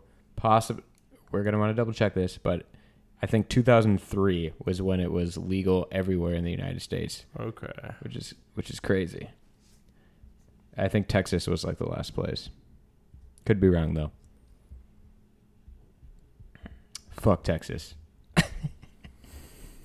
Don't mess with Texas. Just kidding. So Kevin Spacey's at the bar. He decides he'll let the young actor off the hook because he feels bad about it. So he goes to the motel ahead of the scheduled encounter with the DA. When he walks into the hotel, he found the young actor dead with his throat slit. Mm-hmm. We then go to Bud White, who is suspicious of the details surrounding the night More owl. bodies. They just keep piling up. I know. There's a lot of characters, a lot of deaths. Very. It's a dense movie. Yeah, it really is. Very epic scope.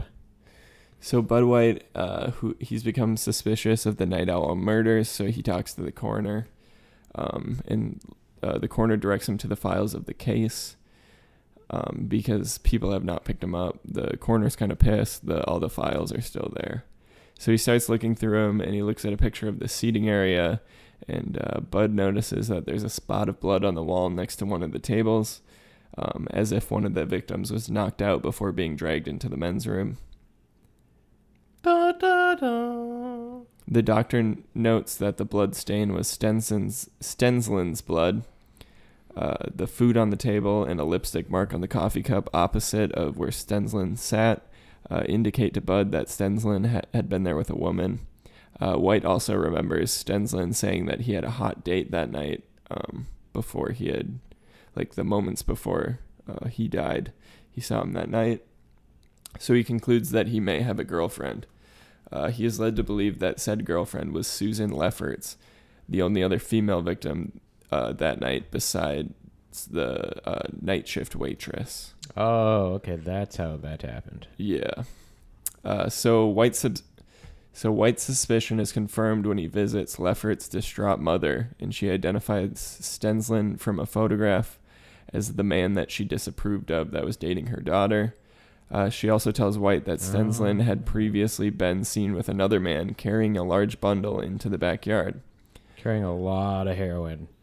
When White noticed that Mrs. Lefferts has a towel placed at the bottom of a door leading to her back sunroom to block a strong... This character is hilarious, by the way. She's like the mom. Yeah, I totally thought that she was like a serial killer or something, because she just kind of comes off very creepy, and she has a very deep voice, which is fine, but it was just, I don't know, just super fucked up. She's a good girl. No, yeah, but anyways, he ends up finding the body in her house. I'm like, she definitely did that. Yeah, so White sees a towel under the back door. He goes through there, and there's an immediate, strong, unpleasant odor. he checks the crawl space under the house, and she's like, "Oh yeah, it's just a dead rat."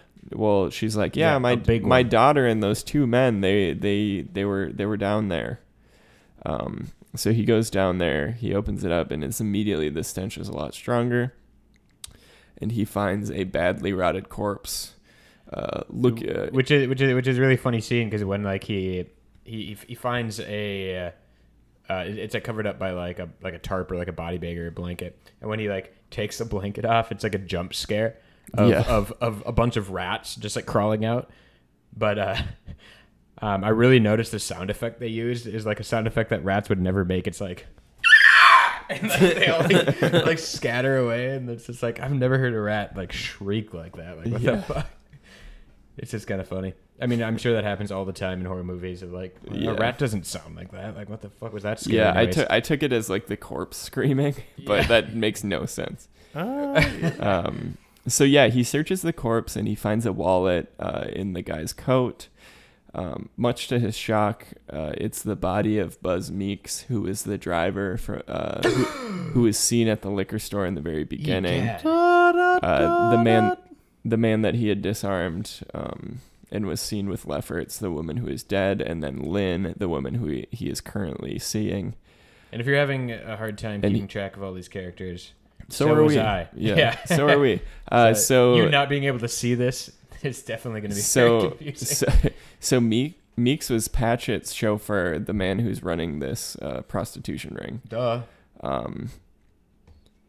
What a suave chauffeur. But Bud deliberately leaves the body behind for someone else to find and tells Lefferts' mother that the stench is a big rat. She asks, "Was it a rat?" He says, "Yeah, a big one." Which was a great line. Yeah, it's a great line. It's another example of kind of a snappy, witty, quick dialogue from noirs of the 40s and 50s. Yeah. Was it a rat? Which they tried to replicate throughout this movie, but I feel like the dialogue wasn't as good as some of the dialogue from 40s and 50s. But then again, that's when like audio and microphones weren't as good, and I feel like people just talked fast, and it like they weren't able to like focus on a specific line. That's kind of just my analysis of it, but like I haven't seen enough. Yeah, they kind of would just so. speed through things, and it was just really dense, and if you didn't catch the joke, you missed it, kind of thing. Like they didn't really dwell on it or like draw attention to it. Yeah. So it was a lot of like people doing one-liners, but they'd just kind of blow past it. A lot of the dialogue did stand out to me, where I'm like, oh, that was like really yeah, dope. and they did definitely get like the they had a lot of like quotable like lines from the 20s, you know, like and that's all the news to print or like something, or like butt kiss and shit like that. They think it's just another Hollywood homicide, but I don't. Yeah. The guy's as cool as they come. Yeah, that's talking about the dead actor Reynolds when they say Hollywood homicide. There's actually another line that was pretty good. So then we get a quick scene with Vossen visiting the coroner to get information on Reynolds. Wait, just really quick, going back to that. Wait, so Bud White killed that guy that was under the... Oops. No, wait, Bud White found Bud him. White. We don't know who killed that man. Oh, yeah. Okay. Bud White found him. Got you. Okay. Wait, but he purposely left the body. Yeah, because he didn't want to be involved. He didn't want people to know that the body was there. He is just figuring out information for himself because he's kind of trying to figure it out. The case or trying to Exactly. Yeah, okay. So he just left it for someone else to find. He doesn't want. He wants the people to know that information he's on for the trail. himself. He's trying to figure it out himself. Gotcha. When you said he left the body, I was thinking like, oh, he killed him and left the body. No. I got you. No. So then we get a quick scene where we go to the coroner, who is giving information on Reynolds' death, the young actor who is going to set up the DA through having like a sexual encounter with him. And they walk in and the coroner tells him the contents of his stomach. Frankfurter, French fries, alcohol, and sperm. Hell of a last meal, huh? Yeah. It's just a very quick scene. We get away from that. The coroner is definitely one of like the wittiest. Hell of a last meal. Out of the bunch. And then we're back at the station. Exley begins to have second thoughts about the Night Owl case as well, similar to how Bud White had previously. They're both kind of feeling uneasy about it.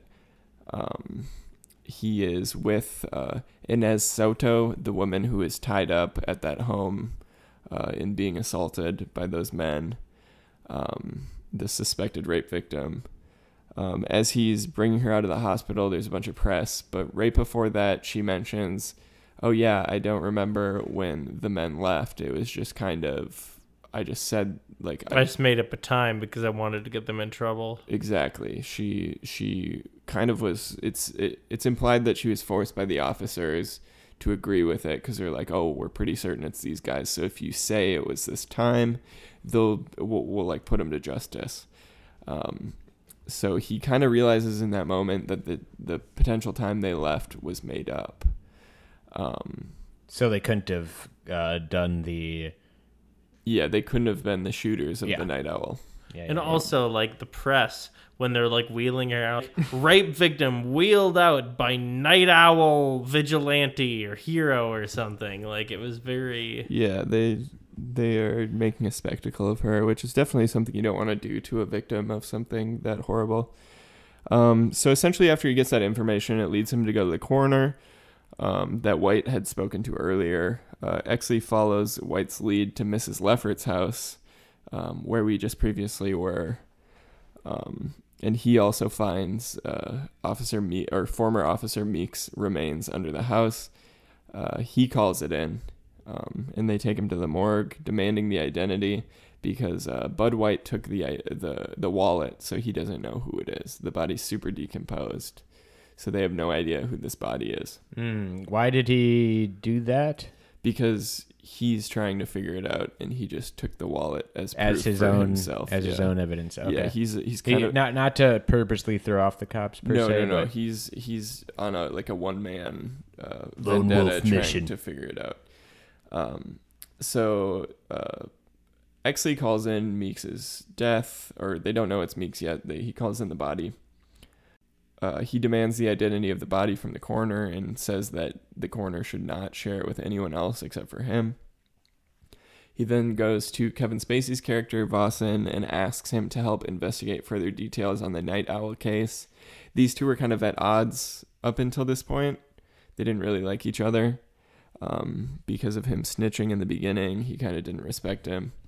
But he good cop, bad cop type deal. He eventually convinces him when Exley shares the story of his father's death, who was killed by a random mugger who is never identified, but whom Exley has named Rollo Tomasi. Rollo Tomasi. Just to give him a personality in his own mind.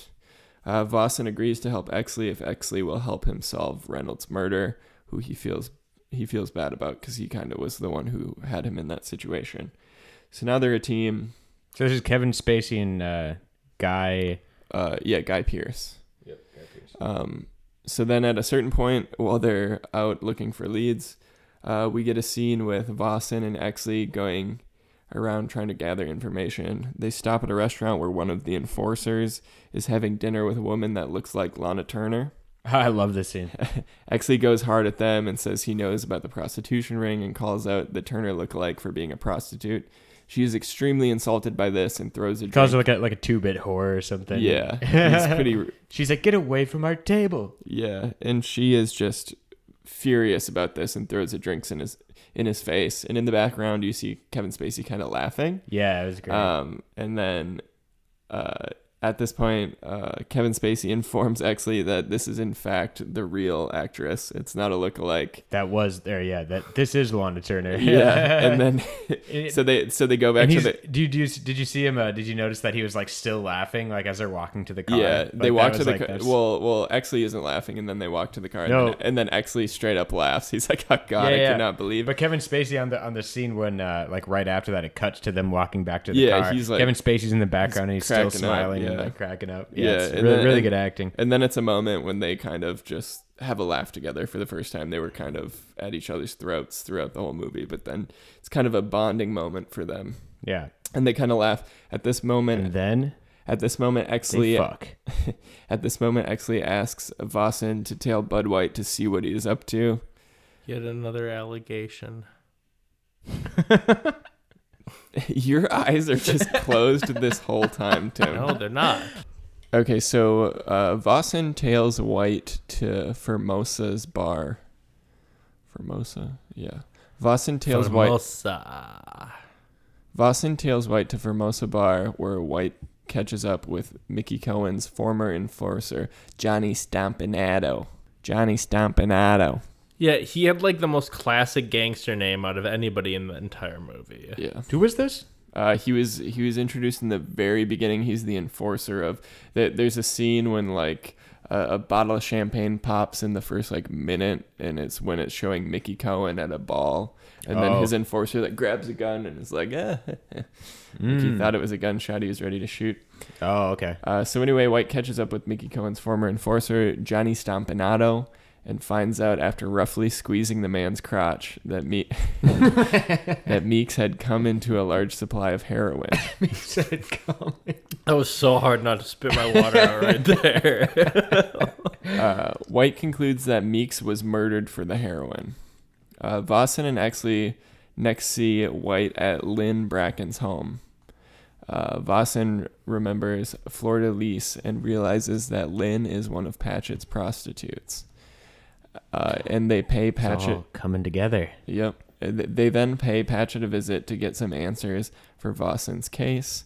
As they're leaving, a call comes in telling them that Meek's body has been ID'd. Exley sends Vossen to get the news while Exley pays a visit to Bracken. Bracken then refuses to answer Exley's questions, and she then seduces him while Sid Hudgens photographs them both from behind a one-way mirror. Which is a hilariously creepy scene. Danny DeVito just like... yeah, his laugh. Full creep mode and like just snapping pics. Super weird. Yeah, they definitely typecast him for that role. They're just like, yeah, he's got to be nubby. yeah, we did a nubby... a nubby Nick. Yeah. Vossen, going through old records, finds a connection between Dudley Smith, Meeks, and Stensland. He goes to Smith's house to inquire about the work that Meeks and Stensland did for Smith on some vice cases they worked 12 years earlier. What Vossen isn't aware of is that Dudley Smith is in fact the Night Owl ringleader, something he only realizes when Smith suddenly produces a pistol and shoots him after he admits he's not yet confided his lead to Exley. Which was, I have to say, very predictable, that scene. Yeah. Like, he's like cooking for him or like something, or like making drinks in the kitchen. I knew something was going to happen there. Yeah. And But when he starts asking him about a pistol, though, like he literally manufactures a gun on site. What? Confusing people. Go on. You're confusing people in an already confusing script. Yeah, this is a very, this is a great first film to go through. Yeah, this is like definitely like I need to watch this again. Yeah, I'm gonna be honest. I saw this movie 2.5 times, dude. Like, yeah, it's very, very thick plot. Lots going on. I definitely never learned the character's name except for Stensland because he's the guy who died. Yeah. Like I knew the guy who beat up the Mexicans and then died. I knew White. I knew Dougie. What was that guy's name? Dudley Smith. Dudley, yeah. We'll teach you who was Dougie. Okay, so right before teach you who's Dougie. Right before Dudley Smith pulls the pistol on him, Vossen says that the reason he's in on this, or like trying to figure it out, is because he wants to do right by Reynolds, that young actor who was killed.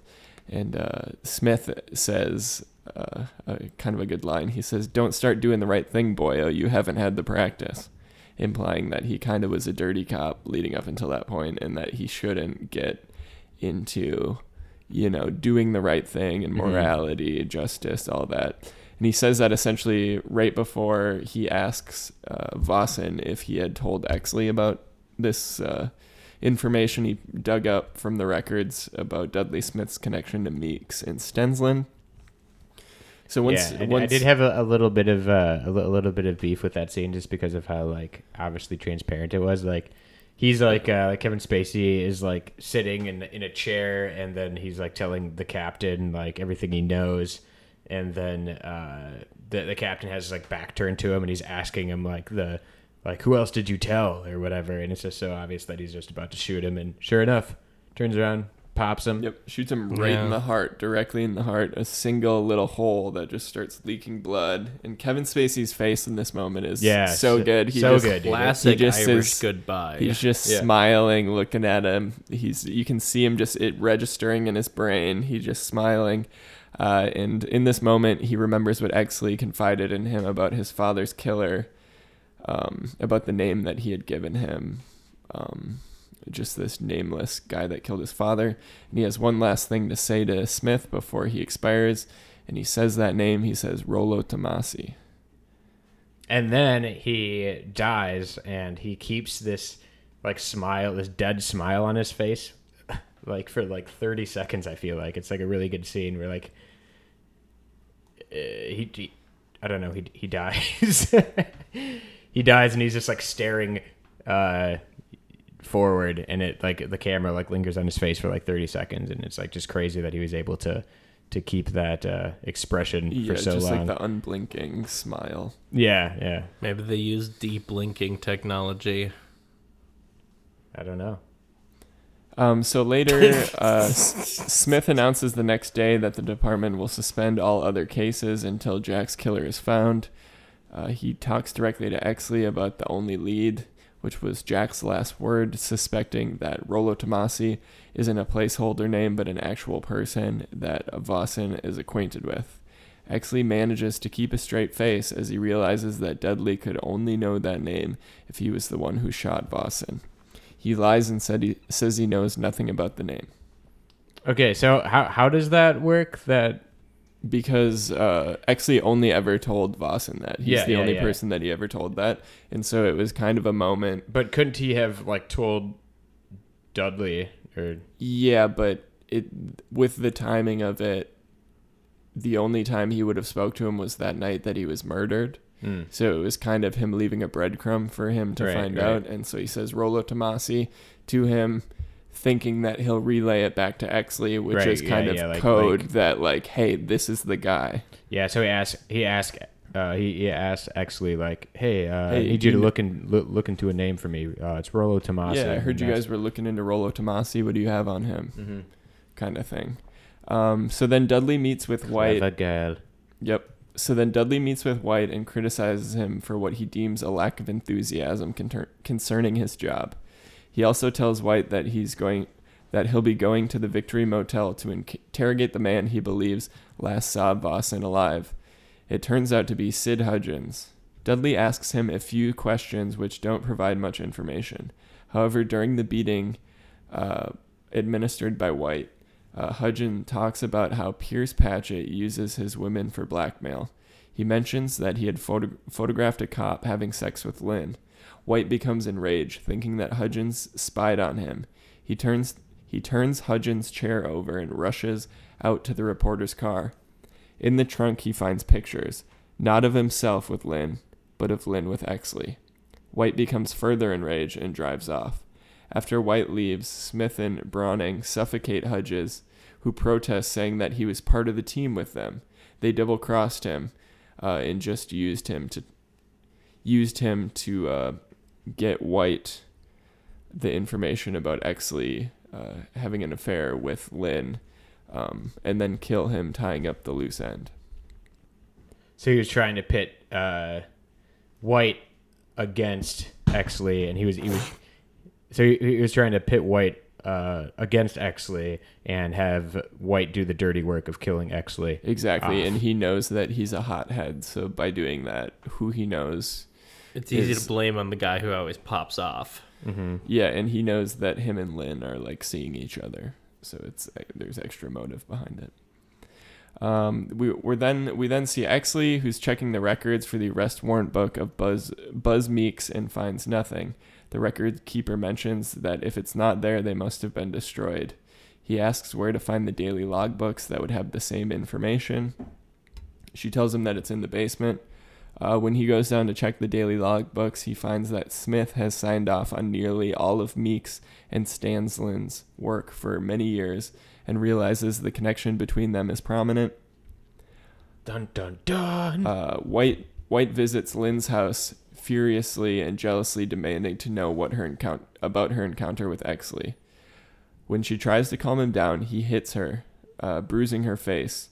White leaves in a fury. Which is significant because he was so against. Yeah, he's become the thing he hates. Yeah, which I didn't catch that. This is a big moment because White's father was abusive to his mother, and he always made a point to protect women from abusive men. He has become what he hates. Oh, on the nuts, Timmy. Yep, that's exactly what I am down for that. White then finds Exley in the records room at the station and attacks him after showing him the photo of he and Lynn together, which it's a great face by Exley when he shows him that picture and he like registers it, and then he's like, oh, fuck. Realize what's happened. Yep. Exley, he's also realizing that Hudgens is like involved in it too, or whatever. So he's realizing a lot of things in that moment. Yep. Because Hudgens was the one that photographed him sleeping with her, so it was all a setup. The whole thing was a setup. Yep. So he's realizing like, holy shit, this is like a big conspiracy. Yeah. Exley manages to fight White off and realizing that Dudley Smith intended for White to find the picture so he would be provoked into killing Exley, giving Dudley leverage over White. There's a funny moment at a certain point during the end of the fight. Gamble. At a certain point at the end of the fight, it's kind of diffused, but Bud White randomly just throws a chair out the window after he's like calmed down. He like picks up a chair and throws it out the window, and he's like, "All right, we're working together." I was like, "What?" Yeah, White just like destroys through this final tantrum. White has a very bad relationship with chairs in this movie. There's the scene in the interrogation scene where like he's like holding onto a chair and just crushes it. Yeah, he breaks it. Yeah, I thought that scene was pretty cool. But that scene just kind of shows like his like spazziness and also how strong he is. So he turns into the Hulk essentially. Yeah. And fucking destroys all the chairs that he can see. Yeah. At this point, the two stop their battle and begin to review everything they've uncovered about the conspiracy. Meek, Stenson, Vossen, Reynolds, and the missing heroine are all linked. Exley now realizes that the black men that were charged with the Night Owl attack were set up, and when he and Vossen showed up, Browning and Carlisle were already there and had planted the shotguns and were going to kill the three men so that no questions would be asked if they were caught resisting arrest. Wait, can you read that part again or explain that Recall to me really that? quick? Yeah.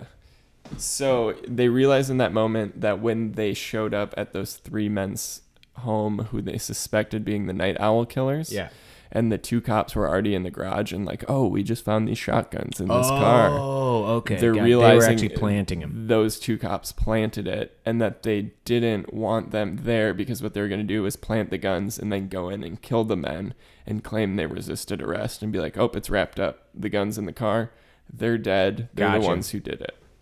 So they were like henchmen in this. Yep, they're the right hand men of Dudley Smith, who's the chief. Okay, gotcha. So they realized in that moment that that was their intention and that they just kind of stumbled upon it at the wrong moment, and then they just kind of went with it and they arrested the men. In order to piece it all together, the two agree to work as partners, even at the expense of Exley's reputation for solving the Night Owl murder case, which was already solved and was what built his career. There's a great couple lines between the two when White says, "But the Night Owl made you. You want to tear that all down?" Yeah. And Exley responds, "With a wrecking ball, want to help swing it?" Yeah. Super badass line. That's the moment when you know that they're together, and they're for sure fucking or something. Well, yeah, they're just in this together. The two strongest forces left in the movie. They know they're what officially they know. the good guys. Yep, they're ready. They're ready to take this whole thing down. Good cop and bad cop working together. Yep. To take down worse cops. Yep. They then go to Lowe's office, who's the district attorney that they were going to frame through his sexual encounter his with illegal butt stuff. With the sexual encounter with the young actor who was murdered. So they go to his office and demand wiretaps for Dudley Smith, the captain. Lowe refuses and further refuses to divulge any information about the Reynolds murder and dismisses them, stepping into the office bathroom. White then shoves the DA's head into the toilet and then dangles him out the window. That scene was fucking awesome when he was dangling him out that window. Yeah. That was really well done. Breaks him through the wood like... yeah, it was kind of weird. There was like a fence, like... Yeah, it was like... it wasn't like... A fence in the it was window, like yeah. So then he's dangling him out the window. Lowe caves and tells him that... Literally like on some like Suge Knight shit. Like hanging, like grabbing his leg and like... There's onlookers below. It's pretty intense. Pretty badass. So there was another good line when she's like, "Do you want me to call the cops?" And he's like, "These are the cops." Oh that yeah, was pretty cool. That is a good line. So as he's being dangled out the window, Lowe caves and tells him that Reynolds was killed because he was present when he and Smith argued over the assumption of the Cohen drug dealing racket. Lowe was allowed to live because of his influence and because he promised not to prosecute them. Bud and Ed agree that their next stop is Patchett's house. When they arrive at Patchett's house, they find that they're too late, as Dudley or someone working for him has slit Patchett's wrists and made it look like a suicide. Believing that Lynn had some knowledge of Patchett's plan, they arrange to have her taken to a nearby police station for safety. It kind of is a moment when they're like, oh, he's tying up loose ends. Oh, Lynn. And then they like run off to go save her. Very small pools of blood for having him be bled out, by the way. Yeah, absolutely. It's just like maybe a size of like a dinner plate's worth of blood. Yeah, it looked like a bowl of cranberries. Fake blood was expensive, I guess. Yeah. Yeah, I don't know. In 1997. So they arrange for her to go to the police station for safety. Exley goes there and talks to her, saying Bud feels great remorse for beating her. White goes to Sid Hudgens' office and finds that Smith has dumped his body there, but the detectives know it'll be hard to pin it on anybody, given the number of people that Sid dug up trash on for Hush Hush. Pretty much he's got a lot of enemies. It's going to be hard to... Wait, who is that? Danny DeVito. Oh, he's dumped at his office, and they're like, "Oh, we have no idea." He had a lot of enemies, essentially. Yeah. Okay. And while Bud is there, he receives a call telling him to meet Exley at the Victory Motel. That's another cool scene. I don't know if you have recalled that yet, but when they kill Danny DeVito. Yeah. But yeah, like that's really a cool scene where he's like, but I thought. You, me, and Patches were partners or whatever. Mm-hmm. And Dudley like puts on, is that his name? Yeah. Okay. I'm never too sure, but he puts on a glove and just covers his mouth because he strangles him. Yeah. He's pretty badass. Yeah. So then Exley and Bud White both got calls to meet at the Victory Motel. When they arrived, they both realized that the other hadn't called them. So they kind of realized that it's a setup and they were sent there because it's a vulnerable location. Realizing this, they're like, oh fuck, we can't leave. Like, we don't have enough time to leave. No, there's a good scene of them standing there and then like headlights appear in different spots behind the house. Car doors. They like hear several cars appear in a circle around them and they determine that they don't have time to escape.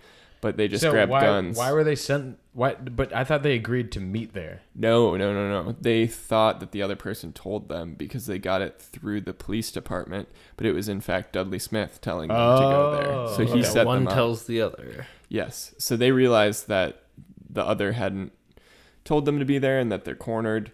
So they grab all their guns and go into one of the cabins. Like a final stand, this is a great scene. So they hold up in the same cabin where Sid Hudgens was murdered.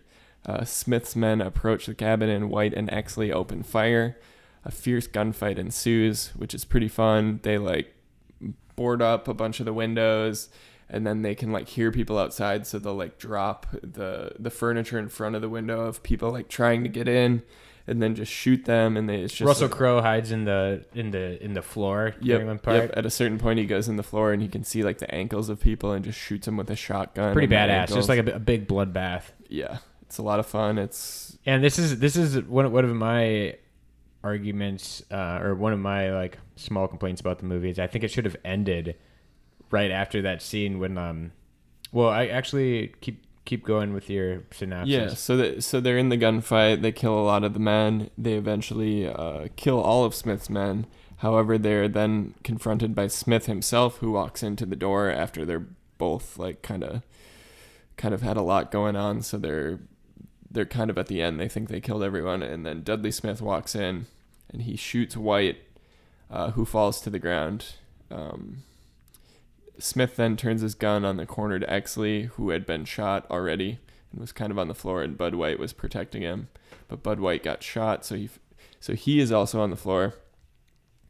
So then Smith turns his gun onto Exley, and in that moment, Exley says Rollo Tomasi. Smith, who is trying to figure out who that is, asks who the man is. So it stops him from killing him because he's like, "Who is that?" Yeah, exactly. He doesn't want any. He's tying up all the loose ends. Exactly. He wants to make sure there's not another man involved.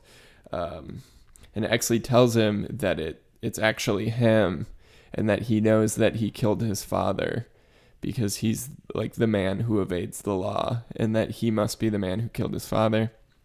But not literally, I don't think. Right? Now I think literally that, he goes. I think that he is. I think he was speaking more like.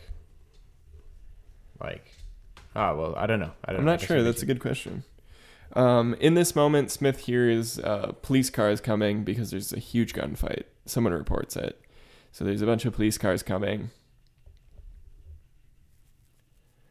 So he hears the approaching police cars and tells Exley to walk out with him, promising to further his career if he cooperates with him, and they kind of can explain it together.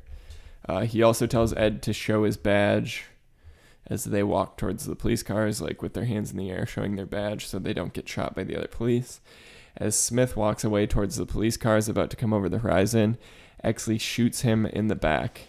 Yeah, super badass. Shoots him directly in the back, which is a tie to earlier in the film when Dudley Smith himself said that Exley doesn't have what it takes to shoot a fleeing suspect in the back, and that he's too focused on justice, and that he'll never be able to kill. Nice. Didn't realize that. Yeah. Yep. No, that was a really cool scene because pretty much it looks like Dudley's gonna get away with it because. Never mind. We can just cut that part out. So then he shoots. He's shot Smith in the back, and then he does follow what he said and walks out holding his badge. And that's where I think toward the police car. That's where I think the movie should have ended right there, because it's symbolic because it's I don't know, it's like his like full like transformation, and like also he's like, this is like what a police officer is. He like shoots Dudley, who was also doing the same thing. I don't know. Yeah, I agree. It probably could have wrapped up at that point, but there are a couple things I think they wanted to touch on. So then after that, it's either the next day or something, and we see Exley sitting in the same interrogation room where he pulled that fancy stuff with the PA system. So he's the one being interrogated about what happened. Exley explains the intricate connection of Dudley Smith, Meeks, Stensland, all that. He pretty much tells everything that he just found out. And we see the DA and the new chief of police and all these people watching through a mirror, like his interrogation, and they're thinking, "Oh no, this is gonna screw up people's. This is gonna look bad. This is gonna look really bad. People are not gonna trust the police. We can't possibly say that our old chief of police, who was just gunned down, was actually like the leader of this crime syndicate. Like, yeah, he was gonna take over for Mickey Cohen. We can't possibly let that happen." And it's just going to ruin the department's reputation. In this moment, Exley kind of gets that, and he starts laughing and smiling as well. And they come back in, and they're like, he couldn't have hurt us. Yeah, and they kind of float this idea that the only way to get out of this is if they glorify Dudley Smith, kind of making him a hero with Exley's story and his help. And this is when Exley continues to smile and laugh, and they ask him why he's laughing, and he says, "Well, you'll need one more hero." And so he knows that he's going to be highly regarded and decorated as this hero if they're going to lie about Dudley Smith, because he was alongside him and he's one of the lone survivors. In this moment, he kind of it's kind of symbolic. I agree with you that it could have ended, but this is kind of symbolic because it's him agreeing that, like, in his mind, justice was someone being brought to justice in the eyes of the law and charged. But in this moment, he already got justice because he killed this man, even though he stopped all of it. And even though it's not going to be on the record that this man was the crook, but he killed him and he prevailed, and his career is going forward. So he is kind of... He agrees that the reputation of the police is more important. Exactly. Than, and he is going to the then... greater good. He's going to then further, like, their reputation and continue it through good police work, if he allows this to happen, which he agrees to. And then in the final scene, Exley is presented with the LAPD Medal of Valor. He spots Lynn at the ceremony and walks out with her. In her car is Bud White, bandaged and recovering from his wounds. He's alive. This is kind of surprising. It seemed very much like he was dead. Yeah, well, it showed him getting shot in the face. Yeah. So he survives, and then there's the question of, well, then he would have been questioned too. And I think he was, but I think the reason that it works out is because he was He got his tongue shot out. He was slightly a crooked cop, so they don't want him connected with this because it kind of undercuts the whole, like, Exley being, like, the up and up, like, good guy. But if Bud White is attached to it, people will have doubts. So they kind of make a deal with Bud White that he can, like, leave, like he's leaving the police force, and he isn't discharged. I think it's more like a kind of like a pension thing. Mm-hmm. So he's in the car that Lynn walks Exley back out to. Lynn tells Exley that they're going to her hometown of Bisbee, Arizona. Ed and Bud shake hands, and then Lynn and Bud drive off into the sunset. And Bud looks back and waves to Exley, who's standing in front of the police station, and they have a little wave. Credits roll. We hear "Accentuate the Positive" by Bing Crosby and the Andrews Sisters, which is a great jam. Good ending to the film. I believe it started with Bing Crosby too, didn't it? Not sure. I couldn't tell you. Okay. But I don't know if you guys watched the whole credits. Did you guys notice during the credits that there's a cut to, like, kind of an old looking TV show? Like they have footage from a TV show. Yeah. So that was kind of confusing to me, and I had to look it up. But it was supposedly supposed to be footage of the Badge of Honor TV show, and then at the end of it, they show a little title screen that says "Dedicated to Jack Vossen." Like, it's just to commemorate the fallen officer, Kevin Spacey's character. So it was just footage of that TV show. Oh, the fake TV show? Yeah, I thought it had more meaning, kind of, but it was just kind of a little bonus of that. A little boner. Yeah, but that's the film. I think we were all thinking of one thing, which is the parallels between this and L.A. Noire. Cole Phelps, of the main character in L.A. Noire, very similar to Ed Exley. Definitely. Many parallels to the story, like many other noirs, but it did seem very rooted in this story. Oh yeah, I mean, like the whole, I mean, almost the whole story was from like the main overarching story, I feel like, was pulling from this a lot. Individual cases were pulling from other noir films, but yeah, the character arc of Cole Phelps is totally this. And then there's your partner when you're on the vice deck. And the captain. The vice desk. I think that very much was like Kevin Spacey's character. Mm-hmm. Mm-hmm. The guy on the vice desk. What's that guy's name? What are you talking about? Like the character of the The video? guy in The peach character on suit. the character on the vice desk. He's Oh, very I like have no idea. Hollywood. He's got the nice suits. He's a ladies' man.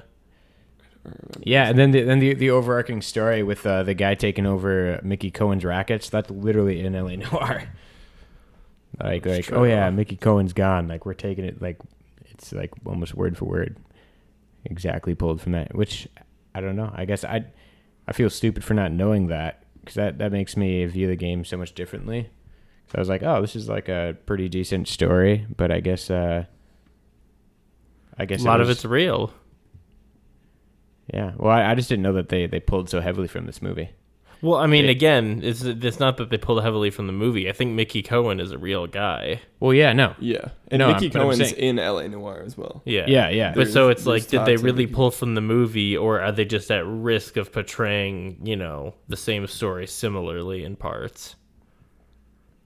Well, I mean, the story of like these characters isn't real, but yeah, Mickey Cohen, it's like historical fiction, and L.A. Noire is also historical fiction. Mm-hmm.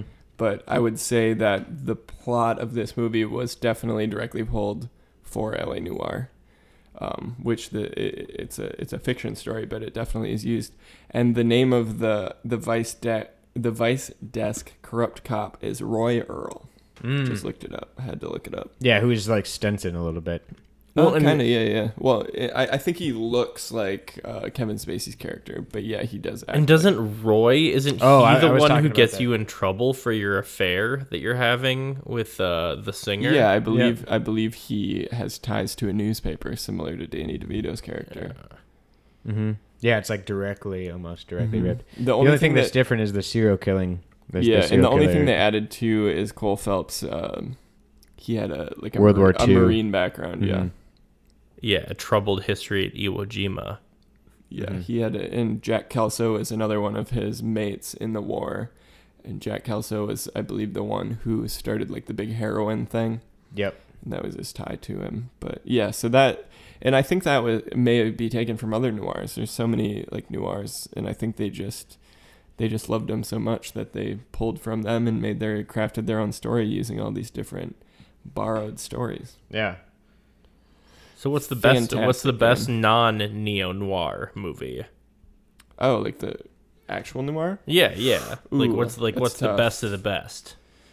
Double Indemnity. Double Indemnity is on the like AFI Top 100 list. That movie's really good. I'd recommend it if you haven't seen it for you guys. What year is that? Who directed? Who starred? I believe it's Billy Wilder is the director. Okay. Who directed LA Confidential, by the way? LA Confidential is actually the same director as 8 Mile, Really? Curtis Hanson. He hasn't had too many other hits, but I'd say his biggest other movie is 8 Mile. Wow, I literally never would have guessed that ever. Yeah. But yep, Double Indemnity is a Billy Wilder movie based on a Raymond Chandler novel. Raymond Chandler is like an author from, I believe, the 30s, but he did a lot of like detective novels. A lot of film noir is pulled directly from his books. Another one of my favorite film noir is Kiss Me Deadly. It's from the 50s, but it's essentially, I guess, a little bit of spoilers, but it's kind of based in like Cold War hysteria a little bit. And there's like a woman, and the main character encounters her, and she's being chased by like the law enforcement, and she's like, "Will you lie for me?" And then he does and protects her. And she like discusses this car that has something in the trunk. And it's like kind of like Is it a big box of porn? no, it's like the briefcase in Pulp Fiction where it's like just a glowing thing. Okay. Like it's It's full of gold. yeah, but it's directly tied to like the atomic bomb and like Cold War fears kind of. Gotcha. Very good. It's a very good movie. No, I really like this movie a lot. Yeah, I It's really did definitely too. in my top Let me see something. what other film noir is. So bad at recalling. It's movies. it was a super dense film. Like it could have easily been 2 movies. I mean, like it couldn't have. It's very long. It's like 2 hours and 17 minutes. But none of the I don't think it could have been any shorter. Like I never felt like that. Yeah, they definitely pretty much most of the information Every you got minute- was needed. Yeah, every minute counts. Like they didn't it didn't lag in the middle or anything like that. It did a really good job of giving you like bits and pieces of information along the way, and then building to this. Yeah. Other noirs I like. Stanley Kubrick's The Killing is really good. I just had another one. Rita Hayworth was in Gilda, which I mentioned earlier. That's an alright one. Not my favorite, but just came to my mind with Rita Hayworth.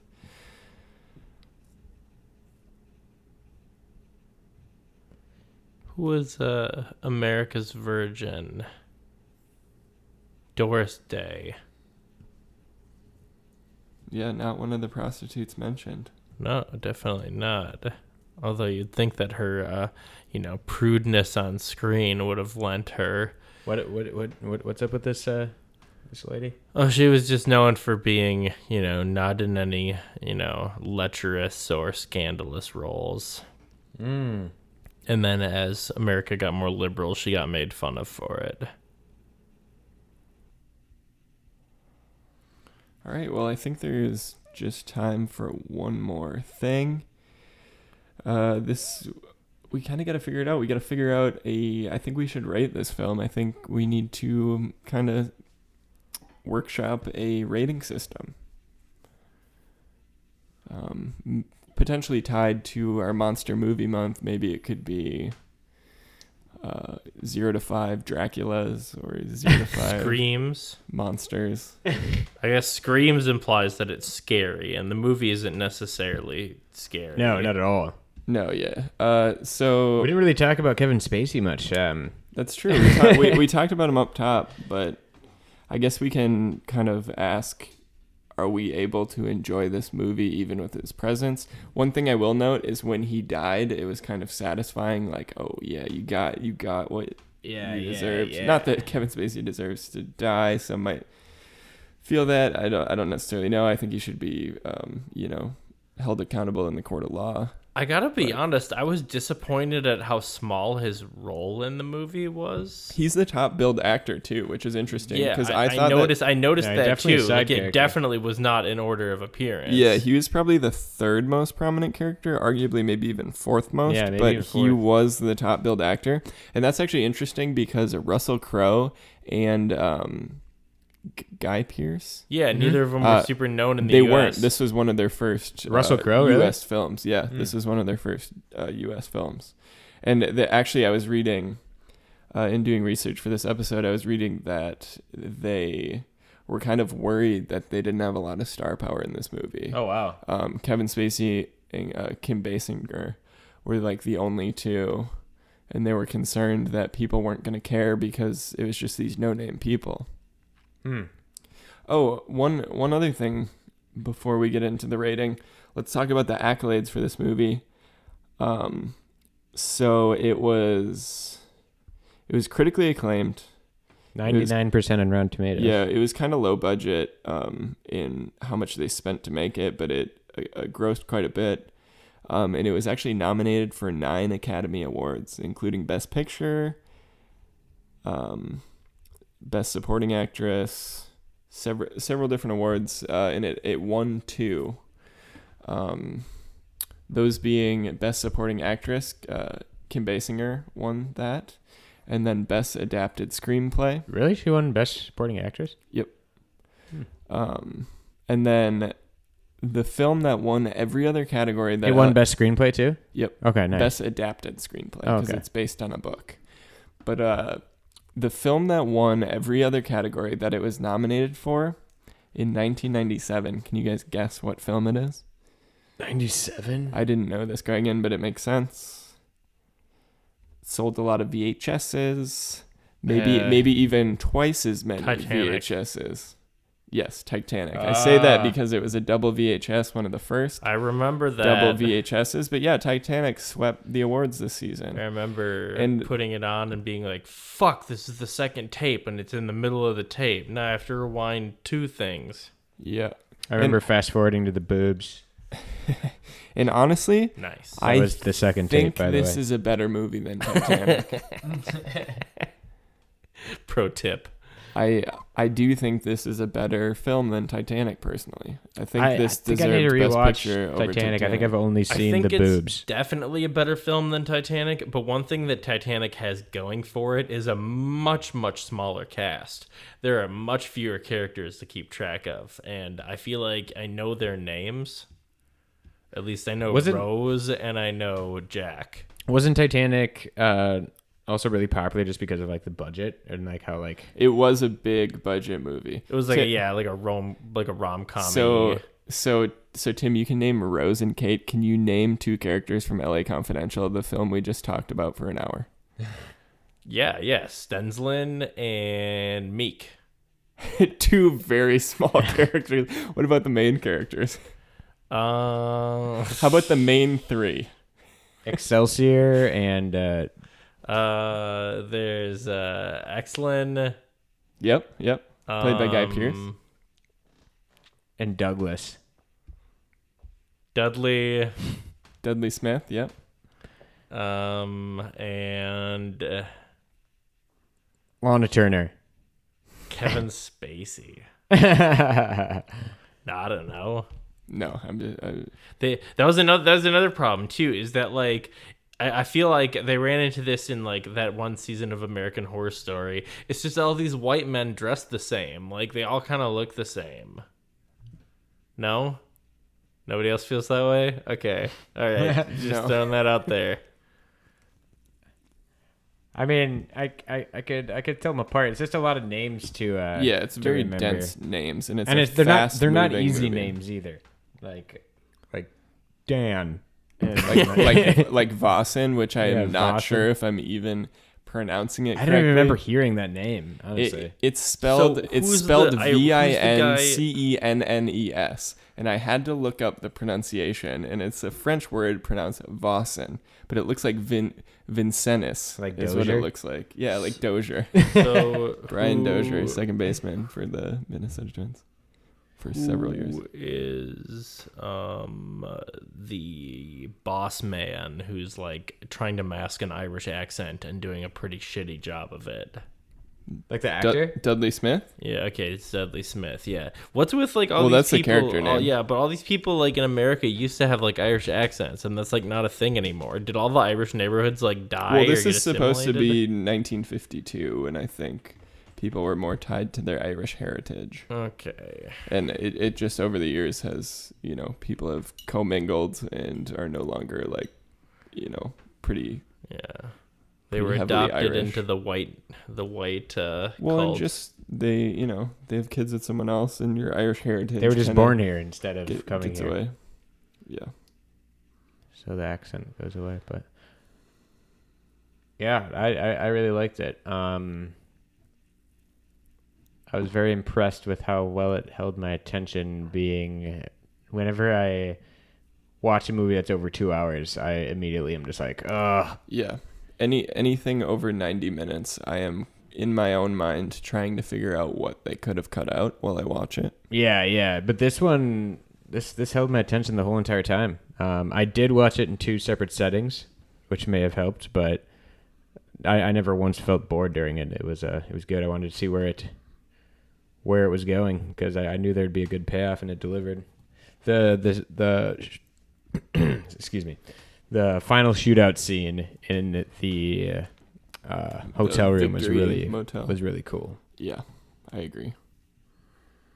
Because it needed an explosive moment like that. Yeah, and I think I love the lead up to that when they realize it's a setup, and then you see the headlights Yeah, it's really cool. from a bunch of different, like they go to run, and then there's a headlight, and then there's a headlight, and they're like, well, and then they go to the car and grab a They shotgun. just cock their and shotguns. Yeah. Yeah, it's like, fuck yeah. Last Going stand. down. Yep. Yeah. Oh, he says a line to him too. Oh, he says,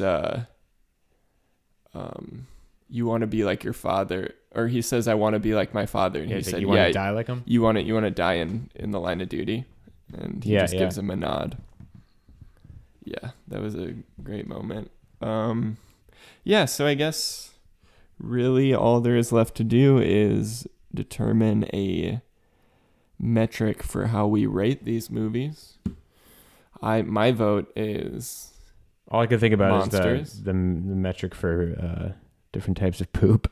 But Yes, the Bristol Stool Scale. yeah, No, yeah. I don't know. I feel like we need one to determine the quality of the movie, and then a thumbs up or a thumbs down on whether they get a free pass on the movie being good. So, is the movie good enough that we can separate it from their conduct? I like that. That's good.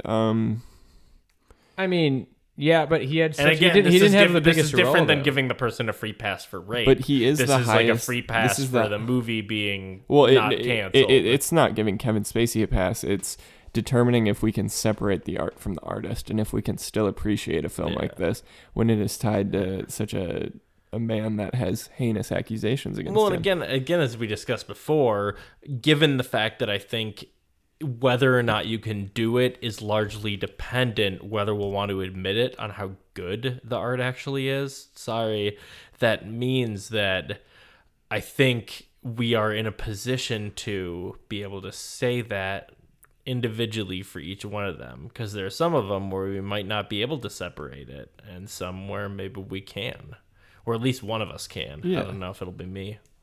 Let's find out. All right, so let's start with the thumbs up, thumbs down. If we can separate the art from the artist, we will start with Tim. I think with Kevin Spacey, the problem is for me just that he's so good at acting. Yeah. I mean, he is a phenomenal actor. He's got a really wide range, although he chose to focus on his creepy side after losing a lot of his jobs. But I mean, it's hard for me to not separate it because he is so good at acting in these roles that even knowing what I know now, it's easy for me to kind of forget that it's him. You know what I'm saying? Like, I feel like the first Kevin Spacey movie that I saw after, he was basically deemed to be a predator, was Moon. And Moon is an interesting one because he plays a creepy robot.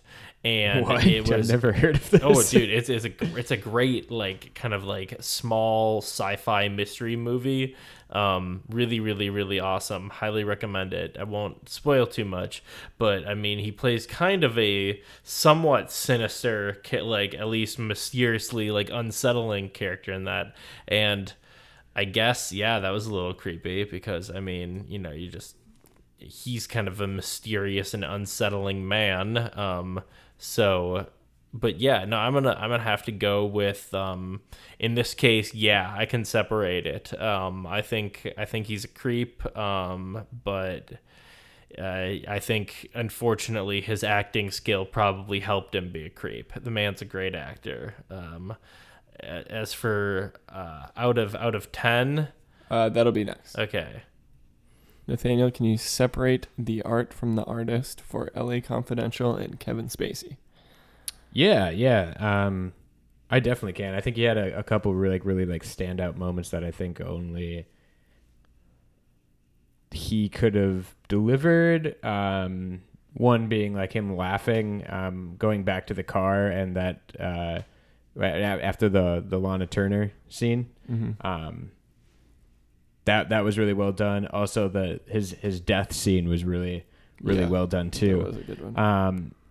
And I think just the casting in general for this movie was almost perfect. Like I couldn't imagine another actor playing any of these characters. It was almost like the roles were made for them.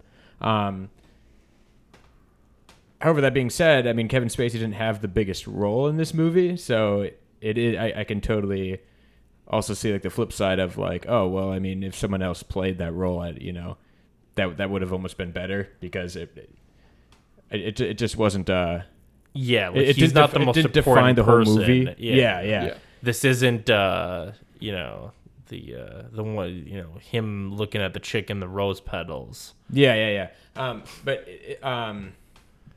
So yeah, I really did enjoy this movie. I thought Kevin Spacey did a great job, unfortunately. But yeah, I really enjoyed it. Yeah, I guess I don't know what else to say. You give a thumbs up. You can separate the art from the artist. Yeah. Okay. I have similar thoughts, and something that Tim almost just touched on. It's not like Kevin Spacey used to be my favorite actor. He was. Usual Suspects used to be one of my favorite movies. I don't know if I can say it is anymore. But yeah, he's a great actor. You can't deny the fact that he's a fantastic actor. And I think Nathaniel, what you were touching on, the fact that he's really good in this movie, but it's not the driving force that makes this movie great. I think there is so many other people and so much other things that make this movie fantastic. The story is it's just very well done. It's a good movie. I think I can separate the art from the artist. And like Tim was saying, it's not a movie like American Beauty, when the plot is pretty much Kevin Spacey having, trying to get with an underage girl that has parallels to what he's accused of in real life. So it's not as distracting in that sense, where it's like so true to what, he's accused of in real life, where that's a great movie, but when you watch it now, it kind of has that a one different you can maybe meaning. not separate. Yeah, it's kind of hard to separate in the most him obvious from sense. that. But yeah, I think that this one you really can separate it. It's a good movie. I think it deserved to be Titanic, in my opinion. Let's get into the rating. Oh, the rating system. How many monsters are at the MASH?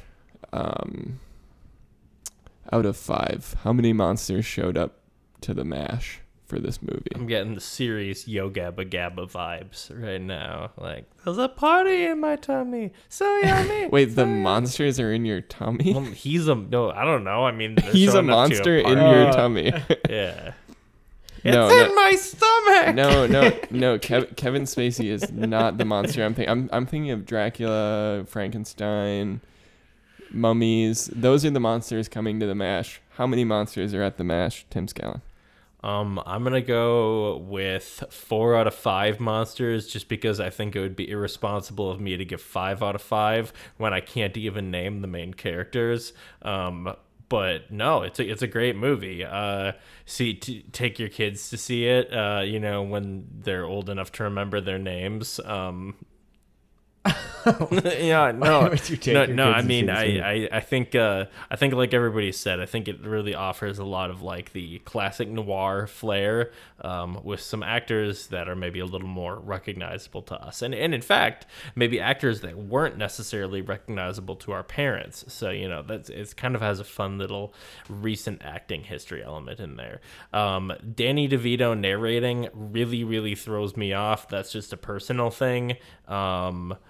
But but when we were kids and before that's we an were example kids, of not being able to separate the art from the artist. Yeah, perhaps. I mean, I don't know. When watched a lot of and Always before Sunny, we were so. kids, he was always cast in these like gangster movie roles, and now it's just like I just see him as Frank Reynolds, not in a bad way. I always see him as the Penguin in Batman Returns with the black bile coming from his mouth.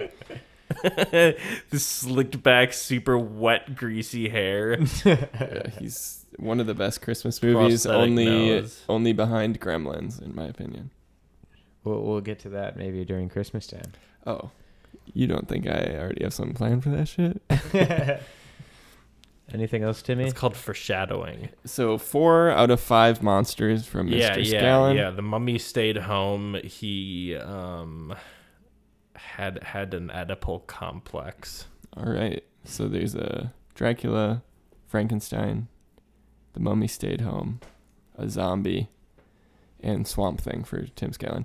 And Nathaniel, how many monsters? I'm going to give it 5 monsters out of 5. This is definitely one of like my one of the best movies I've seen. Definitely in my top 20, I want to say.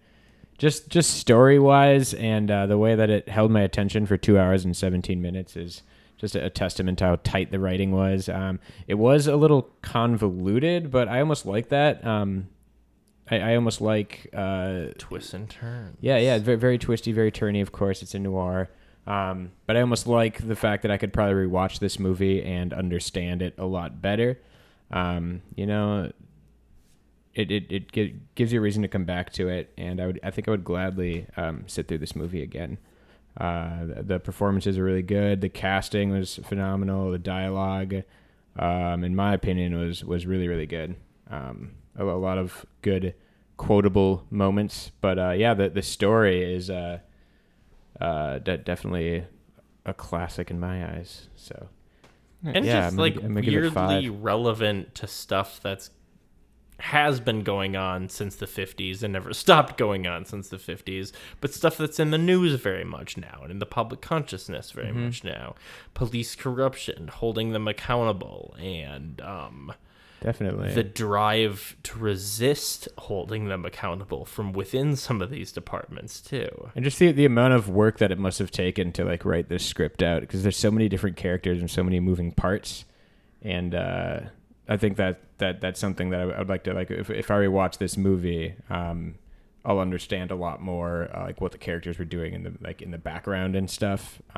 Because it does really pack a lot into the 2 hours and 17 minutes. Yeah. And like you a said lot earlier, of story. Yeah, like you said earlier, it doesn't feel like there was, fat you could trim. Like No, straight it up. was very lean.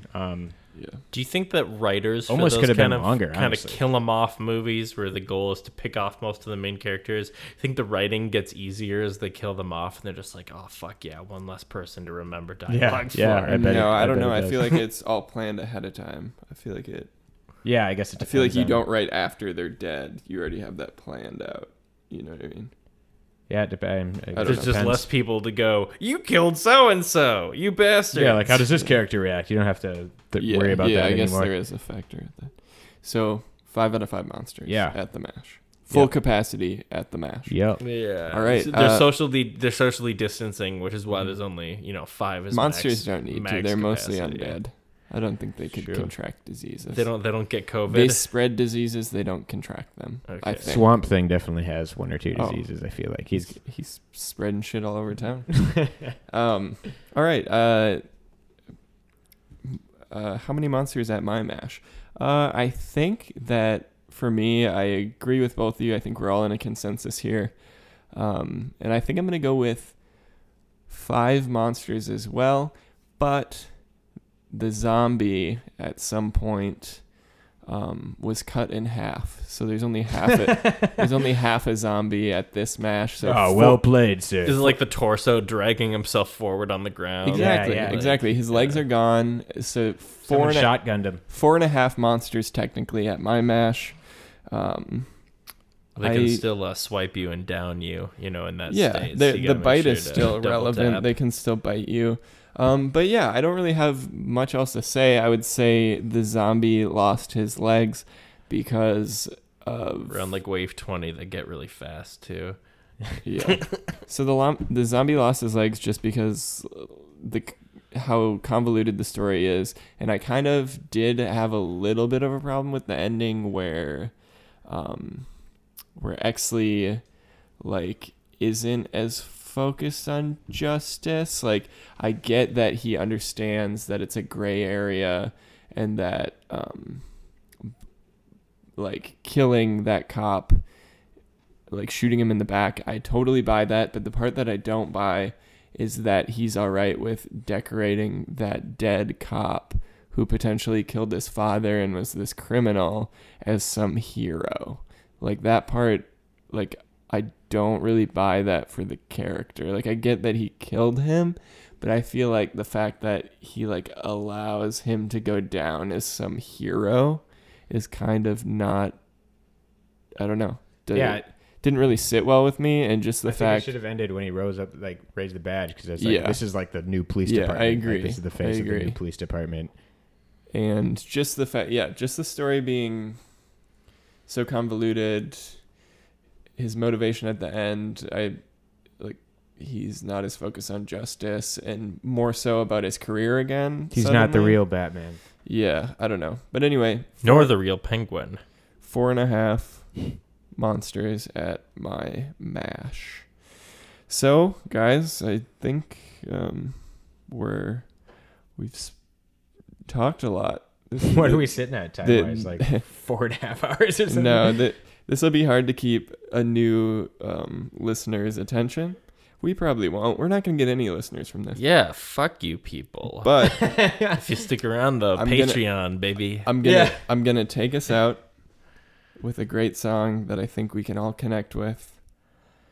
And we hope to see you next week. Is it Michael Jackson's Billie but Jean? actually, before We'll see you on PlayStation. Before we do that, I wanted to ask the question for you. Not sure if we'll keep this in or not. I wanted to ask the question of you. So next week we are covering Mel Gibson, and the film we have slated is Hacksaw Ridge. Fucking hate Mel Gibson. I was wondering if you guys want to Perfect. do Hacksaw Ridge or Passion of the Christ. That's a good question. So I haven't seen I either of also those. have a very strong anti-Gibson bias. Yeah, and I'm thinking that Passion of the Christ will open up conversation about. Yeah, I know Apocalypto was originally on your Jesus. short list for Gibson, and I was kind of hoping it was going to be Apocalypto, but I think second. Didn't one of you see I've that? seen Apocalypse. Yeah, I said yeah. it was probably him. We can't do Apocalypto. Yeah, no, but I mean, second only to Apocalypto. I don't know. Did you see Passion? The Passion? No. No, none of us have seen Passion. Yeah, I It's mean, Passion I'm or Hacksaw.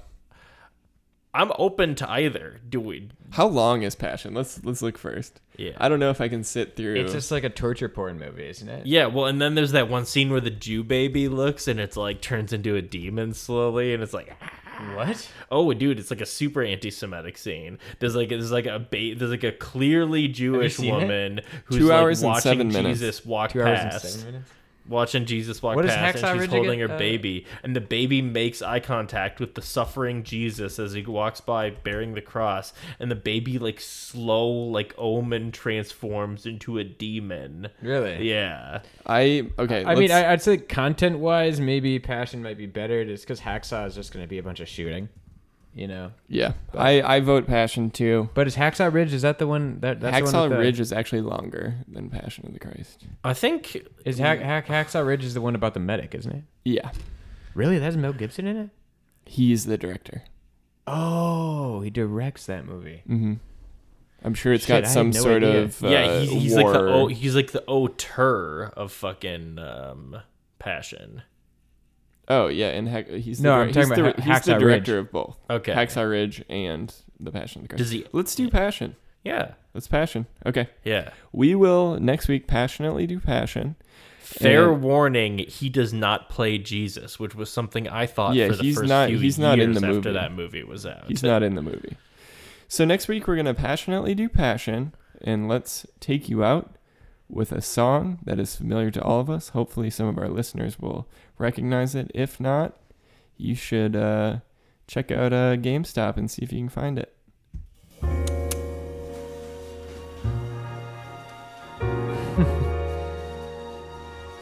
God, I heard this song so much because I would always like go back to the main menu and like restart the mission if I got one fucking Oh question wow, wrong. you went for perfect. Yeah, Do you and have I to do do that I've for got the platinum? platinum in that game. Oh no, I don't actually. I have Oh it for no. Switch, so Better get going, Bucko. dude, that game is absurdly long. Yeah, the game is really long. You know what? Other games. I mean, all Rockstar games are pretty long. Actually, I thought that Grand Theft Auto 5 was comparatively short to some other Rockstar games I've played. Like Red Dead, still going. Beat the main storyline. There's a 2-part epilogue. 2 parts? Yeah, Oh. I'm on. I think part 2 of the epilogue. I think. I'm not positive, but they have you like do. Well, I won't spoil it. 'Cause you've actually played the first Red Dead, haven't you? Yeah, I beat the first one. Yeah. See, I didn't. I just know that John Marston is the main guy. Him and Yeah, the main Abigail. man. Yeah. Well, he's hunting down his former gang in the first one, and then this is a prequel, the second one. Yeah, yeah. So He's it's going really after cool how they- Dutch, right? Yeah. Specifically. Dutch Van yeah. Dalen. Yeah, he's the main bad guy. Yeah, that's pretty sick. Yeah, it's fun to watch Dutch. You know, kind of his slow descent into madness. Yeah, those characters are so good. They're just super fleshed out. Like Yeah. they feel. Pretty much all of them feel real. The only one that maybe doesn't feel real is Uncle, because he's just like so comically like Drunk and shit. he like doesn't do anything. But And Micah is kind of one note. oh, Micah Bell, where he's like constantly antagonistic to you and is like Yeah. so clearly like poisoning poisoning them against you. Yeah. Yeah, Michael Bell's a little bit one note,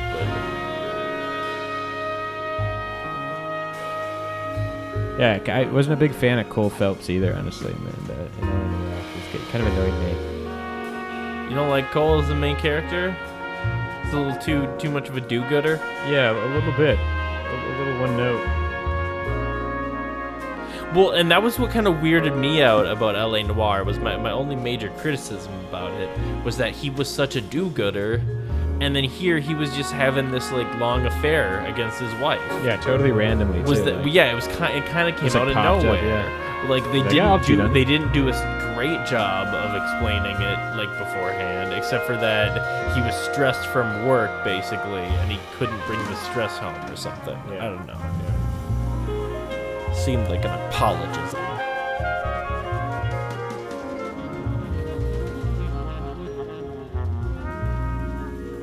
See you next time for Jesus getting nails through his hands.